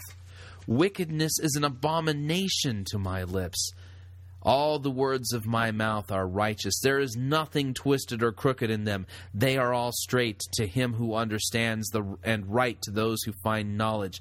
Take my instruction instead of silver, and knowledge rather than choice gold. For wisdom is better than jewels, and all that you may desire cannot compare with her. I, wisdom, dwell with prudence, and I find knowledge and discretion. The fear of the Lord is the hatred of evil. Pride and arrogance, the way of evil, and perverted speech I hate. I have counsel and sound wisdom. I have insight. I have strength. By me kings reign, and rulers decree what is just. By me princes rule, and nobles all who govern justly. I love those who love me, and those who seek me diligently find me. Riches and honor are with me, enduring wealth and righteousness. My fruit is better than gold, even fine gold, and my yield than choice silver. I walk in the way of righteousness, in the paths of justice, granting an inheritance to those who love me, and filling their treasuries. The Lord possessed me at the beginning of his work, the first of his acts of old. Ages ago I was set up, at the first before the beginning of the earth. When there were no depths, I was brought forth. When there were no springs abounding with water, before the mountains had been shaped, before the hills, I was brought forth. Before he had made the earth in its field, or the first of the dust of the world, when he established the heavens, I was there. When he drew a circle on the face of the deep, when he made firm the skies above. When he established the fountains of the deep, when he assigned to the sea its limit, so that the waters might not transgress his command, when he marked out the foundations of the earth. Then I was beside him like a master workman. I was daily his delight, rejoicing before him always, rejoicing in his inhabited world, and delighting in the children of man. And now, O sons, listen to me. Blessed are those who keep my ways. Hear instruction and be wise, and do not neglect it. Blessed is the one who listens to me, watching daily at my gates, waiting beside my doors. For whoever finds me finds life and obtains favor from the Lord. But he who fails to find me injures himself. All who hate me love death. So here in Proverbs 8:22, it makes it clear, if you were to just follow the logic, this is poetic speech here, wisdom speaking anthropomorphically, okay, calling out to men to seek her, and in this case it's a female character, but it says that the Lord possessed wisdom at the beginning of his work, and it was the first of his acts of old. What if you were to take it literally? What could you conclude? Wisdom was the first thing created by God. Is wisdom God? No. It's not. And so this whole Sophia language that Phyllis is bringing in here, which, by the way, this was written in Hebrew, not in Greek. Sophia is Greek for wisdom. She's taking liberties with the text, and of course she's not really reading to you what it says, because if you would read the thing in context like I just did, then you realize, wait a second, wisdom isn't God. And wisdom isn't here synonymous with the Holy Spirit. In fact, what's funny is that the Jehovah's Witness try to turn wisdom here, Sophia, into Jesus Christ. Phyllis here is trying to turn wisdom into the Holy Spirit. She's not succeeding, though, by the way. We continue. The earth and the heavens. When he made the seas run and the rivers rise, I was there delighting God, being handmaiden to God. And the Jews said, so the feminine side was there at creation, and we call her wisdom. And that's true, because as we all know... Who's she quoting there? The Jews? In their exegesis? Just want to make sure we understood who she's quoting. She's not quoting the Bible. She's apparently quoting the exegetical prowess of... Anyway. Oh, no, women have got more of that than men. No, never mind. Whatever. Anyway, wisdom. And then the Jews also said, and there is a glory to God. There is a wonder to God. There is a gleaming to God that we cannot know, a presence, if you will, that we cannot identify. And you and I think of the Holy Spirit in many ways as the presence of God. And the Jew called that the Shekinah or the Shekinah, which simply means the ineffable, that which cannot be pronounced, which is God, which is the beauty, if you will, of God, and it's also female. They spoke also of Rosh, which is the Brower Nefesh, the breath of God. So the Jewish tradition, Jewish faith out of which we came, managed to understand and to convey to all of its members, and still does, that there's a part of God that is deeply feminine and deeply difficult to get at. That's not necessarily Trinitarianism, however. And Trinitarianism is where we have to go next. And the easiest way to go into Trinitarianism, for me anyway, over the years, has been this. There is a thing called H2O. You've never seen H in your life. Okay, now wait a second here. So at this point, she's going to give some apologetical defense of the Trinity based on water. Okay. This is philosophical. We're now outside of the book of God's Word into the book of nature. Okay. I tell her that she's supposed to preach the Word, but she's not even supposed to be up there. Just technicality. You've sure never seen two of them at once. You probably have never seen O, but we speak of H2O all the time. We cannot know H2O other than it there. What we can know is H2O in particular situations and circumstances playing a particular role, depending on where we are at the time we engage H2O. It is either ice, or it is water, or it is steam. Boy, this sounds so spiritual and mystical. And notice this has nothing to do with the Bible. Is either the whole of H2O? No. Is either the exclusive thing about H2O? No. H2O is the ineffable. H2O we cannot know. We cannot know God except as a role is played and as our circumstances change. We cannot know H2O? Oh, we cannot know H2O. Whatever. And so we know God the Creator, whom we call Father in the Christian tradition. Or we know God the Redeemer, whom we call Jesus the Christ in our Christian tradition. Or we can know God the Sustainer, whom we call the Holy Spirit, or the Holy Ghost, if you will. The steam of the Trinity. That's basic Trinitarian theology. That's basic Christian theology. And now please hear me well on this one too. All right, listen carefully. You don't want to hear her wrongly. You got to hear her well. This is going to be a scary point. Going to be tough to draw some conclusions because it's shrouded in emergent talk. But here we go. Because I want to be real sure that what I say is what you hear. In this day and time, and one of the things about increasing globalization and media and information swap, we're hearing more and more about the fact that all religions are the same. Now, listen carefully.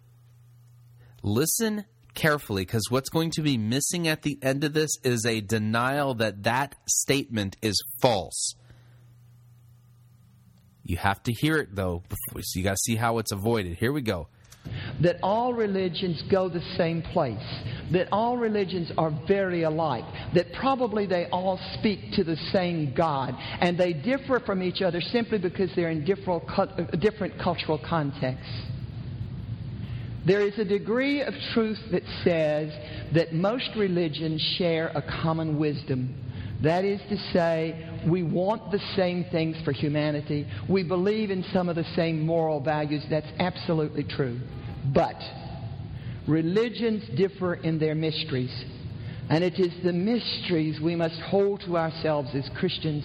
And religions differ in their mysteries. Now that's a mysterious statement, isn't it? Religions differ in their mysteries. No, Phyllis. Religions differ in truth. They all contradict each other. Therefore, logically, we can say either they are all false, which is one valid logical conclusion, or that only one of them is true. The big difference that Christianity has with Islam has nothing to do with their mysteries. It has to do with their very exclusive truth claims. Islam says that there is no God but Allah. Jesus is not God's son. He didn't die on the cross.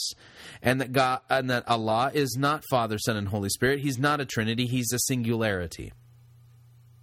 Christianity, according to the Christian scriptures, according to the Judeo-Christian scriptures, we learn that God exists as a trinity, Father, Son, and Holy Spirit. Jesus Christ is God the Son, second person of the Holy Trinity, incarnate, and that he died on the cross, and that his death on the cross was vicarious, and it was penal. It was for our sins. It atoned for our sins, and that God died for the sins of the world, and is calling men to repentance and belief in him, the one true God. Notice, she's saying that the difference between all of them is that they differ in their mysteries and that we as Christians need to stick to our mysteries. She's not denying the claim that all religions are true and pray to the same God. She's just trying to affirm Christians in sticking to their mysteries. We continue. Say, this is what makes us Christian. And of the 2 or 3 defining mysteries that mark us as Christian, one is the doctrine of the Holy Spirit, or of the Trinity. It's the fact that we are Trinitarian, that we understand God presents to us.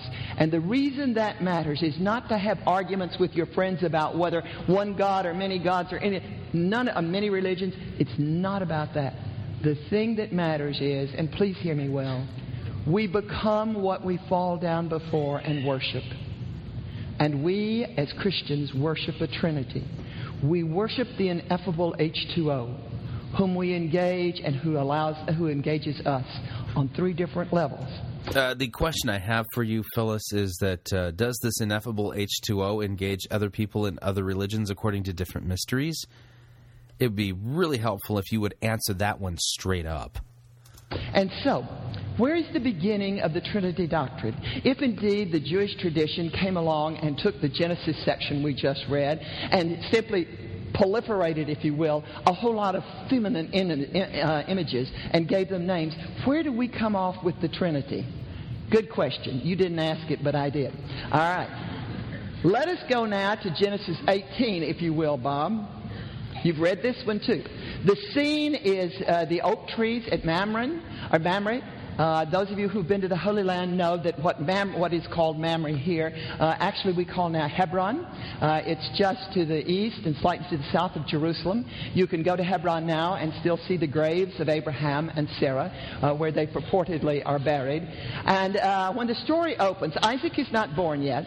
And God is about to tell Sarah that she's going to conceive a child who will be Isaac, out of whom there will come salvation to God's people and the world will be blessed. And so Abram is sitting out in front of his tent one day in Mamre where he's encamped, and this happened. The Lord appeared to Abraham by the oaks of Mamre as he sat at the entrance of his tent in the heat of the day. He looked up and saw 3 men standing near him. When he saw them, he ran from the tent's entrance to meet them and bowed down to the ground, and he said, "My Lord, if I find favor with you, do not pass by your servant. Let a little water be brought, and wash your feet, and rest yourselves under the trees. Let me bring a little bread, that you may refresh yourselves, and after that you may pass on, since you have come to your servant." So they said, "Do as you have said." What's important about that? Well, clearly there are 3 people present, right? It says 3 men. And note how the section opens. The Lord. Unity. The Lord appeared. And note how Abraham addresses the 3 of them. My Lord. Not the Lord's. My Lord. Again, not a very good, close reading of the text there, because 2 of them end up going to Sodom and Gomorrah. And what do we learn about them? Oh, that they were angels. One of them, Abram talks to and refers to him as the Lord. Oh, not a good reading of Scripture here, Phyllis. And Christian theology teaches that this is the beginning of our understanding of the Trinity. Now, I spoke a minute ago of my work in, I suppose, church history, and in the period of 500, the cycling of 500 years of change. When Christianity began, when the day of Pentecost came, when the Spirit came down and they began to speak ecstatically, and they also spoke in known tongues. And they went from that room. Phyllis, again, read Acts chapter 2 in context. Nobody was babbling. Everybody was speaking in a known language. They were given the gift of languages. Nobody was just babbling ecstatically in Acts chapter 2. It doesn't exist. As speakers of Greek, or speakers of Latin, or speakers of Syriac language, or some variants thereof. There were 3 grand divisions. And when we went from that room, they spoke those languages, those 3 languages, or those 3 variants of those 3 languages. And so by the 1st century, the end of the 1st century, we get the beginning of what is called Syriac Christianity, Orthodox or Greek Christianity, and Latin or Western Christianity. Most of you, and I certainly, am a product of Western Christianity, or of Latin. Those divisions were based on the language out of which the Scripture was written. I want to keep in mind, this is a lecture, sermon, whatever, on apparently the feminine attributes of the Holy Spirit. We're now outside of the Bible into a completely different realm in discovering the feminine attributes of the Holy Spirit. By the way, if the Holy Spirit was so feminine, why aren't you just listing off all of the feminine passages, the passages that discuss the Holy Spirit as female? Could it be that they don't exist? Just a point. Yeah, I think that's the problem here. She's not running us to the Bible and all of the feminine passages of the Holy Spirit because they're not there. In fact, what's really funny is she's going to get to John chapter 14 later here and quote that as somehow proving the Holy Spirit is feminine. Unfortunately, that blows up in her face as soon as you read it in context, but we'll get there. I just want to give you something to look forward to.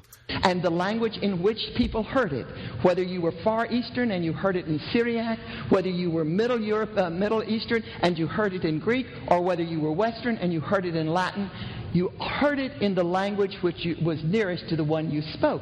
And so those three grand divisions happened. Syriac Christianity, and what we now call Orthodox Christianity, or Greek if you will, began to develop a different understanding about the Holy Spirit than that which we developed in the West. Wait a second. The Orthodox Church, Syriac Christianity, began to develop a different idea of the Holy Spirit? When did the Syriac Christians or Orthodox Christians' views become binding upon us, or when did they receive an extra set of biblical revelation that we're not privy to? Because if we're going to make any conclusions about God, the Holy Spirit, then that has to come through either the Torah, the prophets, or the writings of the apostles. Notice where this is developing. It's developing with a group, and not in the Bible. By the time you get to 1405, you get a very clear understanding in Syriac or Oriental or Coptic or Egyptian, whatever you want to call it, Christianity, and in Greek Christianity, whether you call it Russian Orthodox or Greek Orthodox or Antiochian Orthodox, it doesn't matter. You've got a much different understanding of the Holy Spirit, and it's based on what happened at the oak trees of Mamre. I want Bob to put up, if he will, something that will be very familiar to you. An icon is used in Orthodox and Syriac Christianity. Yeah, that's right. She's going to have an icon put on the screen, an Orthodox icon. Because we all know that Orthodox icons are actually part of Scripture. It's a text. It is to be read. It is not a picture to look at. It is a text to be read, as surely as you read the book of Genesis. So this icon that we're looking at here, Phyllis, you're saying that it's a text that's supposed to be read. Is it a biblical text? Was it inspired by the Holy Spirit? Should it be part of our Bible? Why is it that you are pointing us to a text then outside of Scripture as somehow authoritative regarding how we should understand the one true God? Notice what she's done here. She's equated this icon with a, quote, inspired text. Let me back it up just a couple of sentences seconds so that you can kind of catch it. Here we go again. An icon is used in Orthodox and Syriac Christianity as it's a text. It is to be read. It is not a picture to look at.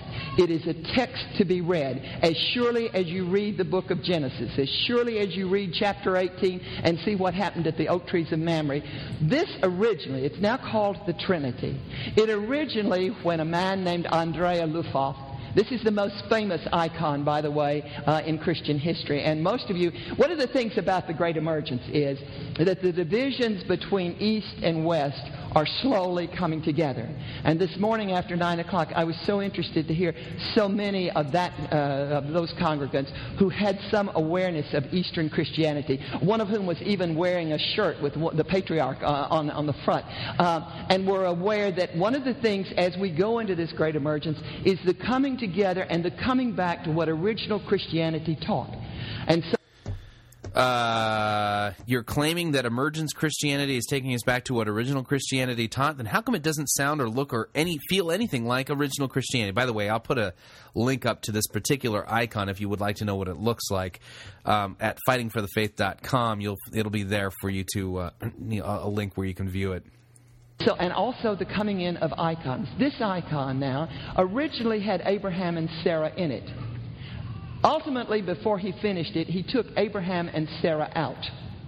But this is the three who came and met with Abraham. This is the Lord at the tables in front of Mamre. I can't do it backwards necessarily, but if you will look over here far to your left, far to your left, what you see is God the Creator. If you look in the middle, what you see is God the Redeemer. And if you look far to the right, you see God the Sustainer. They are sitting outside of Abraham's tent in Hebron. And you will notice, first of all, that each has a staff in his hand, and each is winged. Leading immediately to the question, why would anybody with wings need a walking stick? Even God's more sensible than that. Notice she's exegeting an icon. Surely. And it's because, of course, we no longer regard a stick as something you hit other people with or as a sign of authority. Back then, it wasn't a walking stick. It is a sign of their authority. Likewise, each has on blue some part of its, if you will allow me that rhetoric, that neuter pronoun, of its clothing has some blue in it. You will notice that the figure, God the Creator, over to the left, has very little blue showing because he's covered in the Shekinah, or the Shekinah. The gold there, which no longer glistens as it did 500-600 years ago, the gold there is the shimmering presence of God the Creator. So very little blue is shown. You will notice also he's not touching the table in any way. When you go to the middle and you see God the Redeemer, notice several things. Notice, first of all, there's a gold stripe over his shoulder. The gold stripe proves his kingship. It's there as a sign of his kingship. Also, you'll notice he too has blue, but his other garment is brown, indicating that he is of the earth. Dust we are, to dust we shall return. Keep in mind, this was also a sermon, lecture, whatever, teaching delivered at Mars Hill Church, Rob Bell's establishment. Those of you who think that Bell is somehow you're just your ordinary garden variety misunderstood evangelical. What is he doing having this woman teaching at his church and teaching this stuff? Just a question. They're scooped up out of the earth, and so he wears brown, an indication of that. Notice also that he has 2 fingers on the table. Those 2 fingers are there to signal you that he is of double nature, fully man and fully God. And so thus the 2 fingers. You will notice also that in front of him there's a bowl, a chalice. Very shortly, when I quit, if I ever quit, we will come to this table and we will drink from that chalice. And that is the chalice of his death. But if you go all the way over here, you see God the Sustainer, which rhetoric I like so much better. And here you see that the Sustainer has his or her or its hands fully on the table of life, fully there, fully present, and is dressed in green, the color of life. For we will come to understand that the most feminine part of the Holy Spirit is that it is the giver of life, and we will so declare in our creeds, the giver of life, and thus the green is there. If you look behind them, behind God the Creator, you will see the temple, or what was supposed to suggest the temple. If you look behind God the Redeemer, you will see a tree. It is an oak tree, and it was part of the oak trees of Mamre that he left in when he took Abraham and Sarah out. It also is said to represent the tree on which he will be crucified. And then on beyond, you will see a mountain behind God, the Sustainer. It is Sinai. It is Sinai and all the mountains after that. Hermon and Tabor and Calvary, all the mountains in which God has spoken through human history. That's how our Orthodox brothers and sisters, that's how 2/3 of Christianity understands the Trinity. And I offer it to you as a kind of, if you will, introduction to what we're going to do next. Because what we're going to do next is we're going to look at something called the Nicene Creed. You all say it from time to time. This is the creed almost. Almost. Okay, I can't read backwards. All right, she's now going to be quoting the Nicene Creed, a creed which I confess regularly in church. I don't have a problem with the Nicene Creed, but she's going to kind of pick apart. She's going to basically make a decision regarding a dispute that centers on part of the Nicene Creed. But then again, just a question for you. The Nicene Creed is only so good insofar as it correctly tells us what the Scriptures teach, right? Why is she interpreting icons and interpreting the Creed rather than interpreting the Scriptures for us? See, there's a big difference. Big difference. This is the creed. Is it up there? Yes. That was more or less like the one that the early church adopted. It's the more that bothers you here. All right, will you say it with me together? Affirm your faith. And as you say it, instead of just reading a screen for the sake of reading a screen, be aware that thousands and thousands and thousands of our forebears in the faith have died in order that we might have the privilege of sitting here calmly, happily, comfortably, and reading off a screen a bunch of words. They are not words. This is our faith. This is, amen, amen, and may we never forget it. And so, reverently, together, may we read the Nicene Creed. I believe in one God, the Father Almighty, maker of heaven and earth, and of all things visible and invisible, and in one Lord Jesus Christ, the only begotten Son of God, begotten of the Father before all worlds, God of God, light of light, very God of very God, begotten, not made, being of one substance with the Father, by whom all things were made, who for us men, for our salvation, came down from heaven and was incarnate by the Holy Spirit of the Virgin Mary, and was made man, and was crucified also for us unto Pontius Pilate. He suffered and was buried, and the third day he rose again according to the Scriptures, and ascended into heaven, and sits on the right hand of the Father. And he shall come again with glory to judge the quick and the dead, whose kingdom shall have no end. And here it comes. And I believe in the Holy Ghost, the Lord and giver of life, who proceeds from the Father and the Son, who with the Father and the Son together is worshipped and glorified, who spoke by the prophets. And I believe one holy, Catholic, and apostolic church.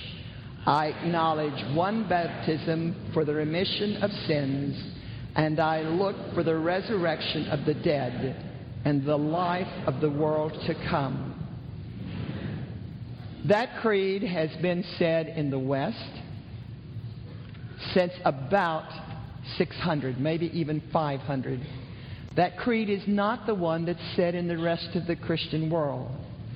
One of the things that tripped the great decline and fall in the 6th century, and the breaking point in the great schism of the 11th century, was a section of that creed. Can you show us just that 4th paragraph, Bob, and see if we can show the difference? There it is. Read it and see if you know what you've got here differently. And I believe in the Holy Ghost, the Lord and giver of life, who proceeds from the Father. Watch it. Who proceeds from the Father, who with the Father and the Son together. See it? What's gone? Is it gone? Look at it. Is it still up there? Oh, come on, Bob. You can there it is. Okay, here it is. See it? And from the Son is gone. It's called, because we're Latin speakers, or we were originally, because we're Latin Christianity, it's called the Filioque. Que, Q-U-E, is the Latin word for and, or one of the Latin words for and filio means from the Son. Filioque, that phrase, and from the Son. And it makes all the difference in the world in how we see the Holy Spirit. Because what originally you're saying is that here is God the Father, and here is, as the Lukoff icon shows, and here is the Son, and here is the Sustainer. Now what we have done is we have said that God the Father and God the Son are here, and the Spirit comes out of them. We have diminished, and it was one of the major errors the West made. For what it's worth, and the reason it's worth talking to you about this morning, is the fact that the Filioque is now being removed bit by bit from Latin services, from Protestant services, from services all over the West, because we realized the error. Because what we did, where originally we had a triangle like this, then suddenly we got an upside-down triangle, and we got God the Father and God the Son, and sort of dwindling out after them came God the Spirit. And what that did in the West was it diminished the role of the Spirit. And it wasn't long, and I challenge you to be honest with yourselves, it wasn't long before it became God the Father gave rise to God the Son, who gave rise to God the Holy Spirit. Okay, just got to stop for a second. This little history lesson on the Filioque, Phyllis, that's all great and everything, but how does that again prove the feminine attributes of the Holy Spirit? Just a question, because it doesn't. It's a fine and dandy little historical bunny trail, but it doesn't prove anything about the feminine attributes of the Holy Spirit, nor does exegeting the meaning of an icon from the East. We continue. A kind of totem pole or hierarchy in which the Spirit mattered less than did the other two. And if you're honest, there have been some parts of your life when you so configured, when you so thought, when you honestly thought that maybe it was like this, instead of like Ruvloff's wonderful notion of how it was at Mamre. And so, in a strange way, part of the feminine part of the Holy Spirit in the West became the unfortunate part of it. That is, it was less than. It wasn't as powerful as the male was. It wasn't as powerful as the Father and the Son were. It was kind of less. And that's the reason, quietly, church after church, large body after large, the Church of Canada has just removed the Filioque from all Canadian services. The Vatican has now removed it from those services that occur in places where there is any exposure to Greek Orthodoxy or any kind of cultural context with the Greek situation. Gradually, we're getting back to what is that wonderful Trinity of Rublev. And so it is. And so it is that we come then to a Trinity that is now, increasingly, what it was at Mamre. All three parts of the Godhead. And what part of it is feminine and what part of it is not? Well, certainly the wisdom, certainly the glory, certainly the beauty. We already dealt with the wisdom part, and now you're sticking in other things as somehow being feminine? And where are you finding this in the text of the Bible? But also Judaism had, and the early church had, a part of the Spirit that was feminine that we lost. And I want to show you this one just briefly. Can you put the back qual up? If you go home and Google her, used to be, before Google, you could get up here and pontificate all the time and not, and give a whole lot of caveats. Now every fool in the place goes and Googles to see if you knew what you were talking about, which is really unfortunate. So if you Google... Listen carefully to this argument, because, again, she's not telling us what the Bible says, because if you really want anything definitive about the nature of the Holy Spirit, the one and only place that you are to find it is in God's Word. It really cramps your style. If you Google, you may find her called the Bat Call, K-O-L. She's spelled both ways. She drops out of Christian heritage. She's coming back, interestingly enough. I've been fascinated that Emergence Christianity is beginning to talk about her again. The Bat Call is the daughter of the voice of God. Judaism says, although it's... Okay, the Bat Call is the daughter of the voice of God.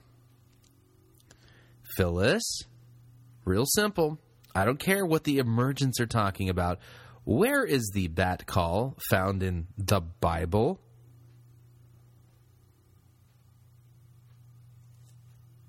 Beginning to doubt it a little bit. But Judaism traditionally, up until fairly recently, held that after the death of the prophets...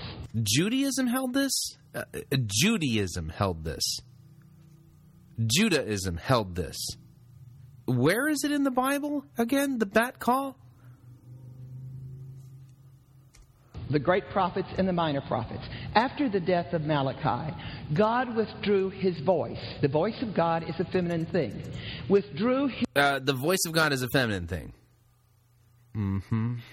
His voice, one of the feminine things about the Spirit in Judaism, simply because the people had sinned so much that he was offended with them. And so instead of speaking to them through human form, instead of speaking to them through prophets and through ecstatic worshipers, he chose instead just simply to withdraw and allowed them to become wise. And so wisdom became the substitute for God's voice, for direct inspiration. And where is this found in the Bible again? Or is this just somebody's Judaistic theory? And it is said in Jewish thinking that the voice of God was mournful for people and loved us much. Loved us as a lover loves. And because there was such love, the voice of God sent her daughter, the Bat Call. And the Bat Call... the voice of God sent her daughter, the Bat Call. Could you, again, this is just obviously wonderful spiritualism, and maybe spiritism or Judaistic mysticism, but is this found in the Bible anywhere? I don't recall ever seeing anything about the voice of God sending her daughter, the Bat Call, to do anything.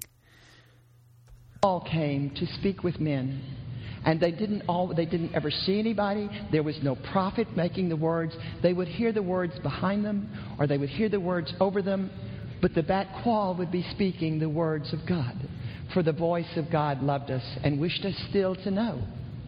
If you've ever read in the Gospel of John, and I am so encouraged that I find more and more young Christians who will point to that verse and say, I don't understand this verse.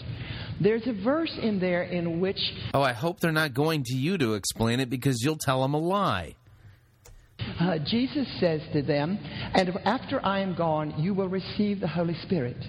And St. John says in that verse, for the Spirit had not yet come upon them, for Christ had not yet. Some of you are saying yes. And you wonder, so the Spirit is not yet here? The Spirit hasn't been here since we buried old Malachi. Not that we cared a lot about him, but we're waiting for Pentecost? Okay, I can live with that if you'll tell me who spoke when Christ came out of the River Jordan. What was the voice at the baptism that said... Oh, let's see. That would be the voice of the Father. This is my Son, in whom I am well pleased. Listen to him. Read the text. It's not that hard to figure it out, Phyllis. This is my beloved Son.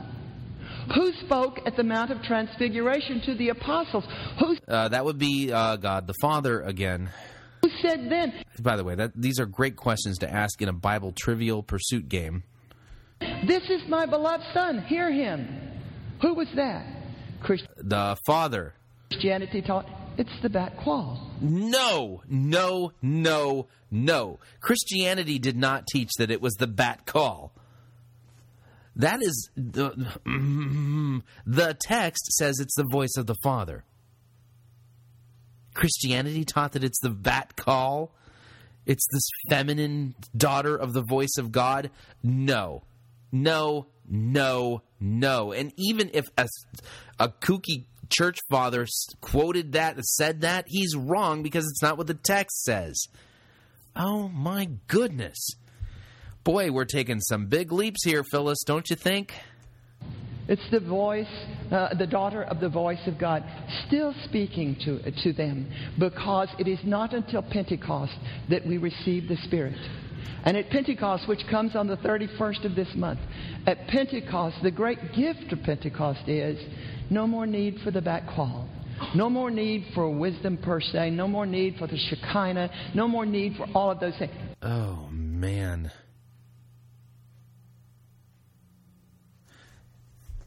I will bet you $50. Someone, one person, whoever wants to take me up on one person, I'll bet you $50 that Rob Bell will not correct her false doctrine. Won't correct her false teaching. This is blatantly bad doctrine. This is not Christianity, and what she's saying is a lie. $50. And it's the first person to email me, taking me up on the offer.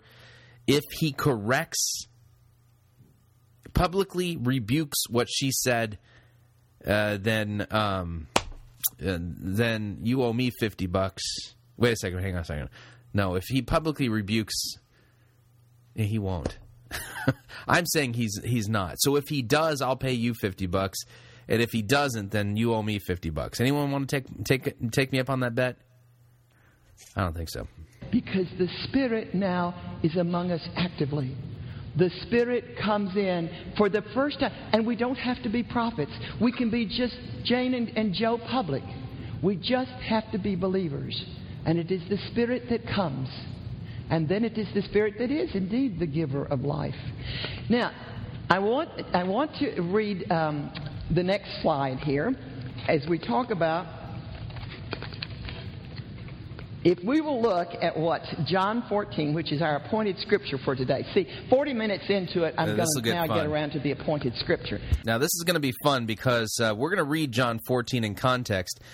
And it's going to, funny that she's going to be pointing us to John 14 because there's a section of John 14 that's going to utterly decimate this whole feminine part of the Holy Spirit thing that she's been trying to construct using toothpicks, Band-Aids, and outside sources from the Bible and the bat call.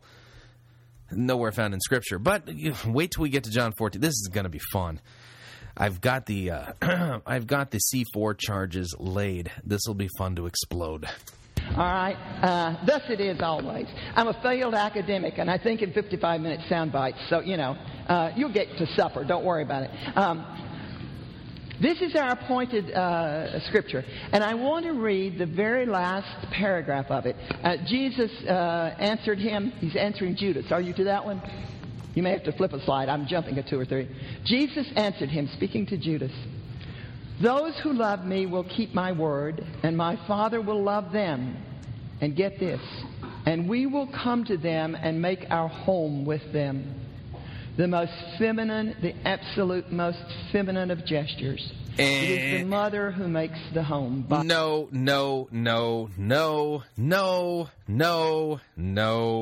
Just a simple little bit of work here in the Greek. All right.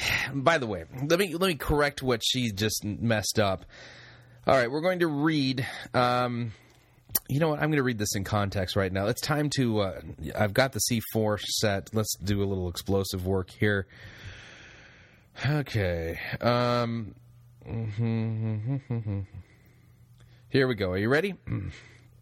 Backing it up. John chapter 14, starting at verse 8. Context. We read, "Philip said to him," that's the Lord, "Lord, show us the Father, and it is enough for us." Jesus said to him, "Have I been with you so long, and you still don't know me, Philip? Whoever has seen me has seen the Father. How can you say, 'Show us the Father'? Do you not believe that I am in the Father and that the Father is in me? The words that I say to you, I do not speak on my own authority, but the Father who dwells in me does his works. Believe me that I am in the Father and the Father is in me, or else believe on account of the works themselves. Truly, truly, I say to you, whoever believes in me will also do the works that I do. and greater works than these will he do, because I am going to the Father. Whatever you ask in my name, this I will do, that the Father may be glorified in the Son. If you ask anything in my name, I will do it. 15. If you love me, you will keep my commandments, and I will ask the Father, and he will give you another helper to be with you forever, even the Spirit of truth. Okay, and this is, by the way, the Greek word here for the helper is parakletos. And contrary to what Phyllis is going to tell you, I will help you out here. Parakletos, by the way, hang on a second here, verse 16, I had to open up my Greek Bible. Here, parakletos, noun, masculine singular. The word parakletos means it's a helper, means somebody comes alongside. It is a masculine noun, but let me see. And I will ask the Father, and he will give you another helper to be with you forever, even the Spirit of truth, whom the world cannot receive, because it neither sees him nor knows him. You know him, for he dwells with you and will be in you. Pay attention to the pronouns again. Here we go again. The Spirit of truth, whom the world cannot receive, because it neither sees him nor knows him. You know him, for he dwells with you. That's right. He dwells with you and will be with you. Let me just for the sake of being completely obnoxious, let me read that again. Because it neither sees him nor knows him, you know him, for he dwells with you. Talking about the Holy Spirit. Him, he. Where's the feminine part there again of the parakletos? Non-existent. We continue. I will not leave you as orphans. I will come to you yet a little while, and the world will see me no more, and you will see me, because I live, you will also live. In that day you will know that I am in the Father, and you in me, and I in you. Whoever has my commandments and keeps them, he it is who loves me, and he who loves me will be loved by my Father, and I will love him and manifest myself to him. Judas Iscariot, not Iscariot, said to him, Lord, how is it that you will manifest yourself to us and not to the world? Jesus answered him, if anyone loves me, he will keep or guard my word, and my Father will love him, and he will come to him and make our home with him. Now, hang on a second. Before she's at this point reading verse 23 here in John 14 and saying, and we will make our home with him, as somehow that's a see? God is a homemaker. Man, it's you can't write this stuff. It's just so bad. Hang on. Home is monein. Hang on a second here. State of remaining in an area, staying tarry, a place in which one stays, a dwelling or a room or an abode. It's like, okay, so basically at this point, it's not saying that she's reading it as homemaker. No. The Greek word monein there, or mone, it will live with you. It's not, we're not going to pick out curtains. It's not God is saying we're going to pick out curtains and we're going to go pick out a China pattern down at the local store, and people are, that's not what it's saying. It's just basically saying he's going to dwell with us. Okay, read the end of Revelation. God makes his dwelling place with man. Anyway, we continue because it gets worse. By and large, usually, we will make our home with them. Whoever does not love me does not keep my words. And the word that you hear is not mine, but is from the Father who sent me. And I will say these things to you while I was still with you. But the advocate, and the Greek word is parakletos. It is not a noun. It therefore... yes, it is. It's a masculine noun. It is. Does not even have grammatical gender theoretically. No, what are you talking about here? I'm looking at parakletos right here in the Greek. It's got a masculine ending to it. So you want to explain that? Oh, man, this is just ridiculous. Right here, my accordance can parse these things for me just by me hovering over it. Says that 16, parakletos, noun, masculine, singular. It's in the accusative case here. Parakletos, tos, is a masculine ending for a noun. What are you talking about, Phyllis? You are lying to these people. Would the Greek scholars over at Mars Hill Bible Church be willing to submit a paper to Fighting for the Faith explaining how the Greek word parakletos is neither a noun nor is it masculine? Could anyone willing to take that on? Send us your best Greek explanation on how this is completely not even it's ridiculous. We continue. It actually does if you're looking, but it is a verbal. It means that which goes along beside. We speak of parallel lines. Those are lines that go beside. Parakletos, that which goes beside. Kletos, go. Parakletos, that which goes beside us. That which, like a mother, holds our hands. You're reading that into the text. It doesn't say anything about mothers holding our hands. That which speak. Do you remember Rudyard Kipling's famous poem from high school? If I were hanged on the highest hill, mother of mine, oh mother of mine, I know whose love would reach me still. Mother of mine, oh mother of mine. If I were drowned in the deepest sea, mother of mine, oh mother of mine, I know whose love would come down to me. Mother of mine, oh mother of mine. If I were damned in body and soul, mother of mine, oh mother of mine. Yeah, because Kipling is, he's one of the inspired biblical authors, right? I know whose prayers would make me whole. Mother of mine, oh mother of mine. That's what Jesus is talking about here. That's the paraclete. No, he's not talking about, oh mother of mine, oh mother of mine.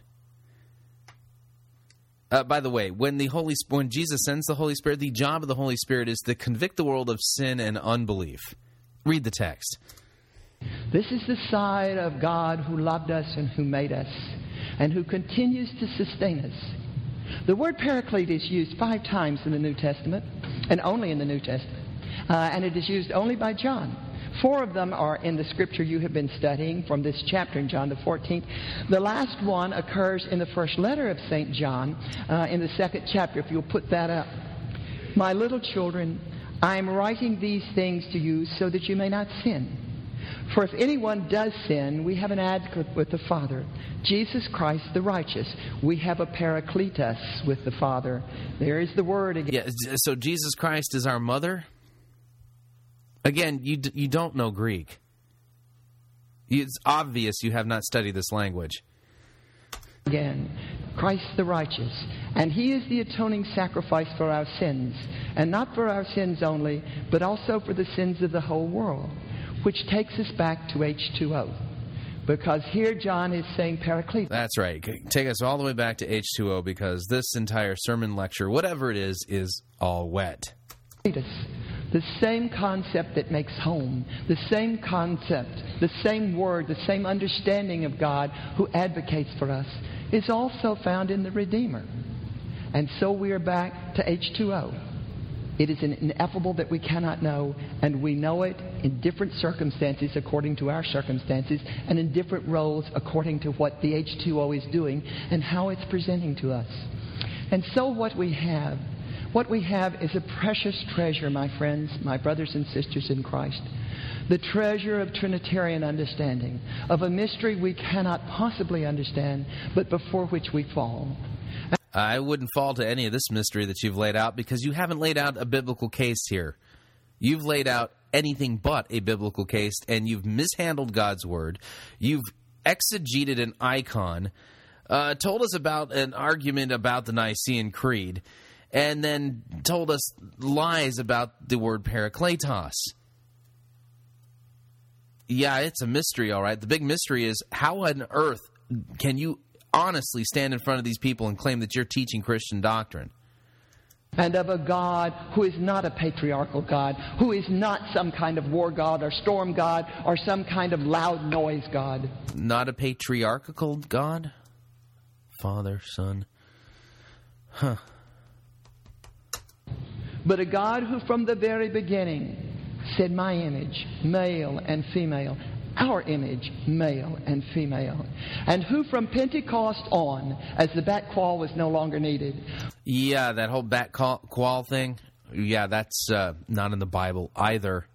Who from Pentecost on came and entered us, came into us, lives in us, and we are the container thereof. And it is an erotic relationship. What? What? It's a what? An erotic relationship? And that too is part of the feminine nature of it. It is an erotic relationship, and the most intimate one that a Christian or a human being can ever have. And I think that was best expressed, or at least for me, by St. Augustine. My head's spinning. By the way, she's going to try to quote St. Augustine. Augustine did not teach that we have an erotic relationship with God. And this little quote from his Confessions that uses the word beauty does not prove your point. And by the way, Augustine was a church father, and he's to be judged according to Scripture. Wow. Augustine, in about 410 of the Common Era. At that time, the whole definition of the Holy Spirit was up for redefinition. It was the first time that they were really struggling with how you define Holy Spirit and how feminine it is. And St. Augustine... The arguments regarding the doctrine of the Trinity had nothing to do with whether or not God was feminine. Are you familiar with the whole Arian heresy controversy there, Phyllis? The Arian heresy had nothing to do with the, quote, femininity of God. Arius denied that Jesus Christ was God eternal, and he claimed that Jesus was a created creature of God the Father. Arius taught the same heresy that the Jehovah's Witnesses are teaching today. This had nothing to do with femininity. You just shoved that in there. That was a lie. Came late to Christ. He had lived for many years with a mistress, had a son, an illegitimate son by her, and had been a bit of a ne'er-do-well. And through his mother's deep praying and constant praying, he was converted to Christianity and became one of the great saints of the Christian faith. And in his maturity, he wrote a thing called the Confessions of St. Augustine. And here's what he has to say about the thing we've been talking about, because beauty ultimately is the most characteristic of all feminine characteristics. Phyllis, just because he uses the word beauty does not mean that he's talking about God as being feminine. You're shoving that into Augustine's theology. It's not there. And this is what Augustine said. Late have I loved you, O beauty ever ancient, ever new. Late have I loved you. You were within me, but I was outside. It was there that I searched for you. In my unloveliness, I plunged into the lovely things that you created. You were with me, but I was not with you. Created things kept me from you. Yet if they had not been in you, they would not have been at all. You called, you shouted, and you broke through my deafness. You flashed, you shone, and you dispelled my blindness. You breathed your fragrance on me. I drew in breath, and now I pant for you. I have tasted you. Now I hunger and thirst more for you. You touched me, and I burn for your peace. That was not an erotic love letter that Augustine wrote to God. Notice the psalm language in there, as the deer pants for the water, so my soul longs after you. Yeah, oh man. That's the love affair we're invited to. I'm not interested in having a love affair with a female god. Sorry, because that god doesn't exist. It's the love affair we have to keep. And in many ways, when we come to the table we're about to come to. Okay, this is where it gets creepy. I'm not sure. We have to listen carefully. Is she presiding at communion? Listen carefully. What we are doing. On the night before he was betrayed, he took bread. And he broke it and gave it to them. Yeah, this sounds, wow, this was at our church, this would be the part where the consecration of the elements is occurring. Wow. And said, "This is my body broken for you." And afterward he took the cup and he said, "This is the cup of salvation, the cup of the new covenant. It is my blood shed for you for the remission of sins. Take this in remembrance of me." And so and as oft as you do it, you shall drink the Lord's death until he come again. As we're about to do that, let us remember what we're doing. We not only celebrate that death and that promise of return, but we are feeding by eating God, which is what we're doing here. By eating the body and blood of our God, we are feeding the God within us. For as we take... We're what? We're feeding the God within us?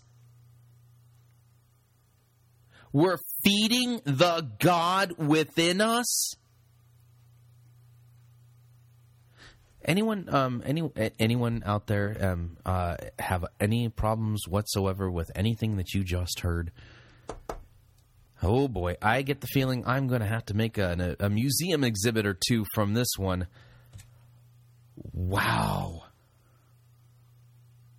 Take those elements. The Spirit also feeds within us and is reinvigorated as he or she or it is by our faith. May we go forth in holiness and approach this table in fear and trembling and in great rejoicing. Run! Get out of there! Run before God destroys that place. This is a heretical abomination. Oh my goodness. Why is Rob Bell allowing this false teaching to be propagated and taught in his church? Does he agree with this? I wouldn't invite anyone to speak at our church if I didn't agree with them. Folks, we must now, like Moses, fall on our face before God and pray in fear and trembling for the people at Mars Hill.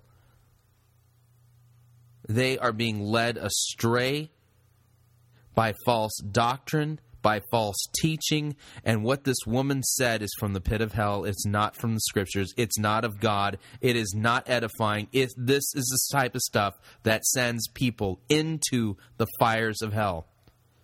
And we must, in love and fear, pray for them that God would open their eyes to their error and cause them to repent of this sin, that they might receive the forgiveness of sins from Jesus Christ. This is not Christianity. This is something completely different. Well, sadly, we are at the end of another edition of Fighting for the Faith. I want to remind you, Fighting for the Faith is listener-supported radio, which means that we depend upon you in order to continue to bring this important radio outreach to you. This radio outreach, we teach you to think biblically, teach you to think critically, and compare what people are saying in the name of God to the Word of God. And God is using this radio outreach to reach people with the gospel of Jesus Christ and the good news of the forgiveness of sins, and to give people a reason for the hope that lies within them, and how to defend their Christian faith in these days when deceit and false doctrine is running rampant. You can partner with us by visiting fightingforthefaith.com and clicking on one of our friendly yellow donate buttons. By clicking on that, it makes it possible for you to make a secure online gift to Fighting for the Faith.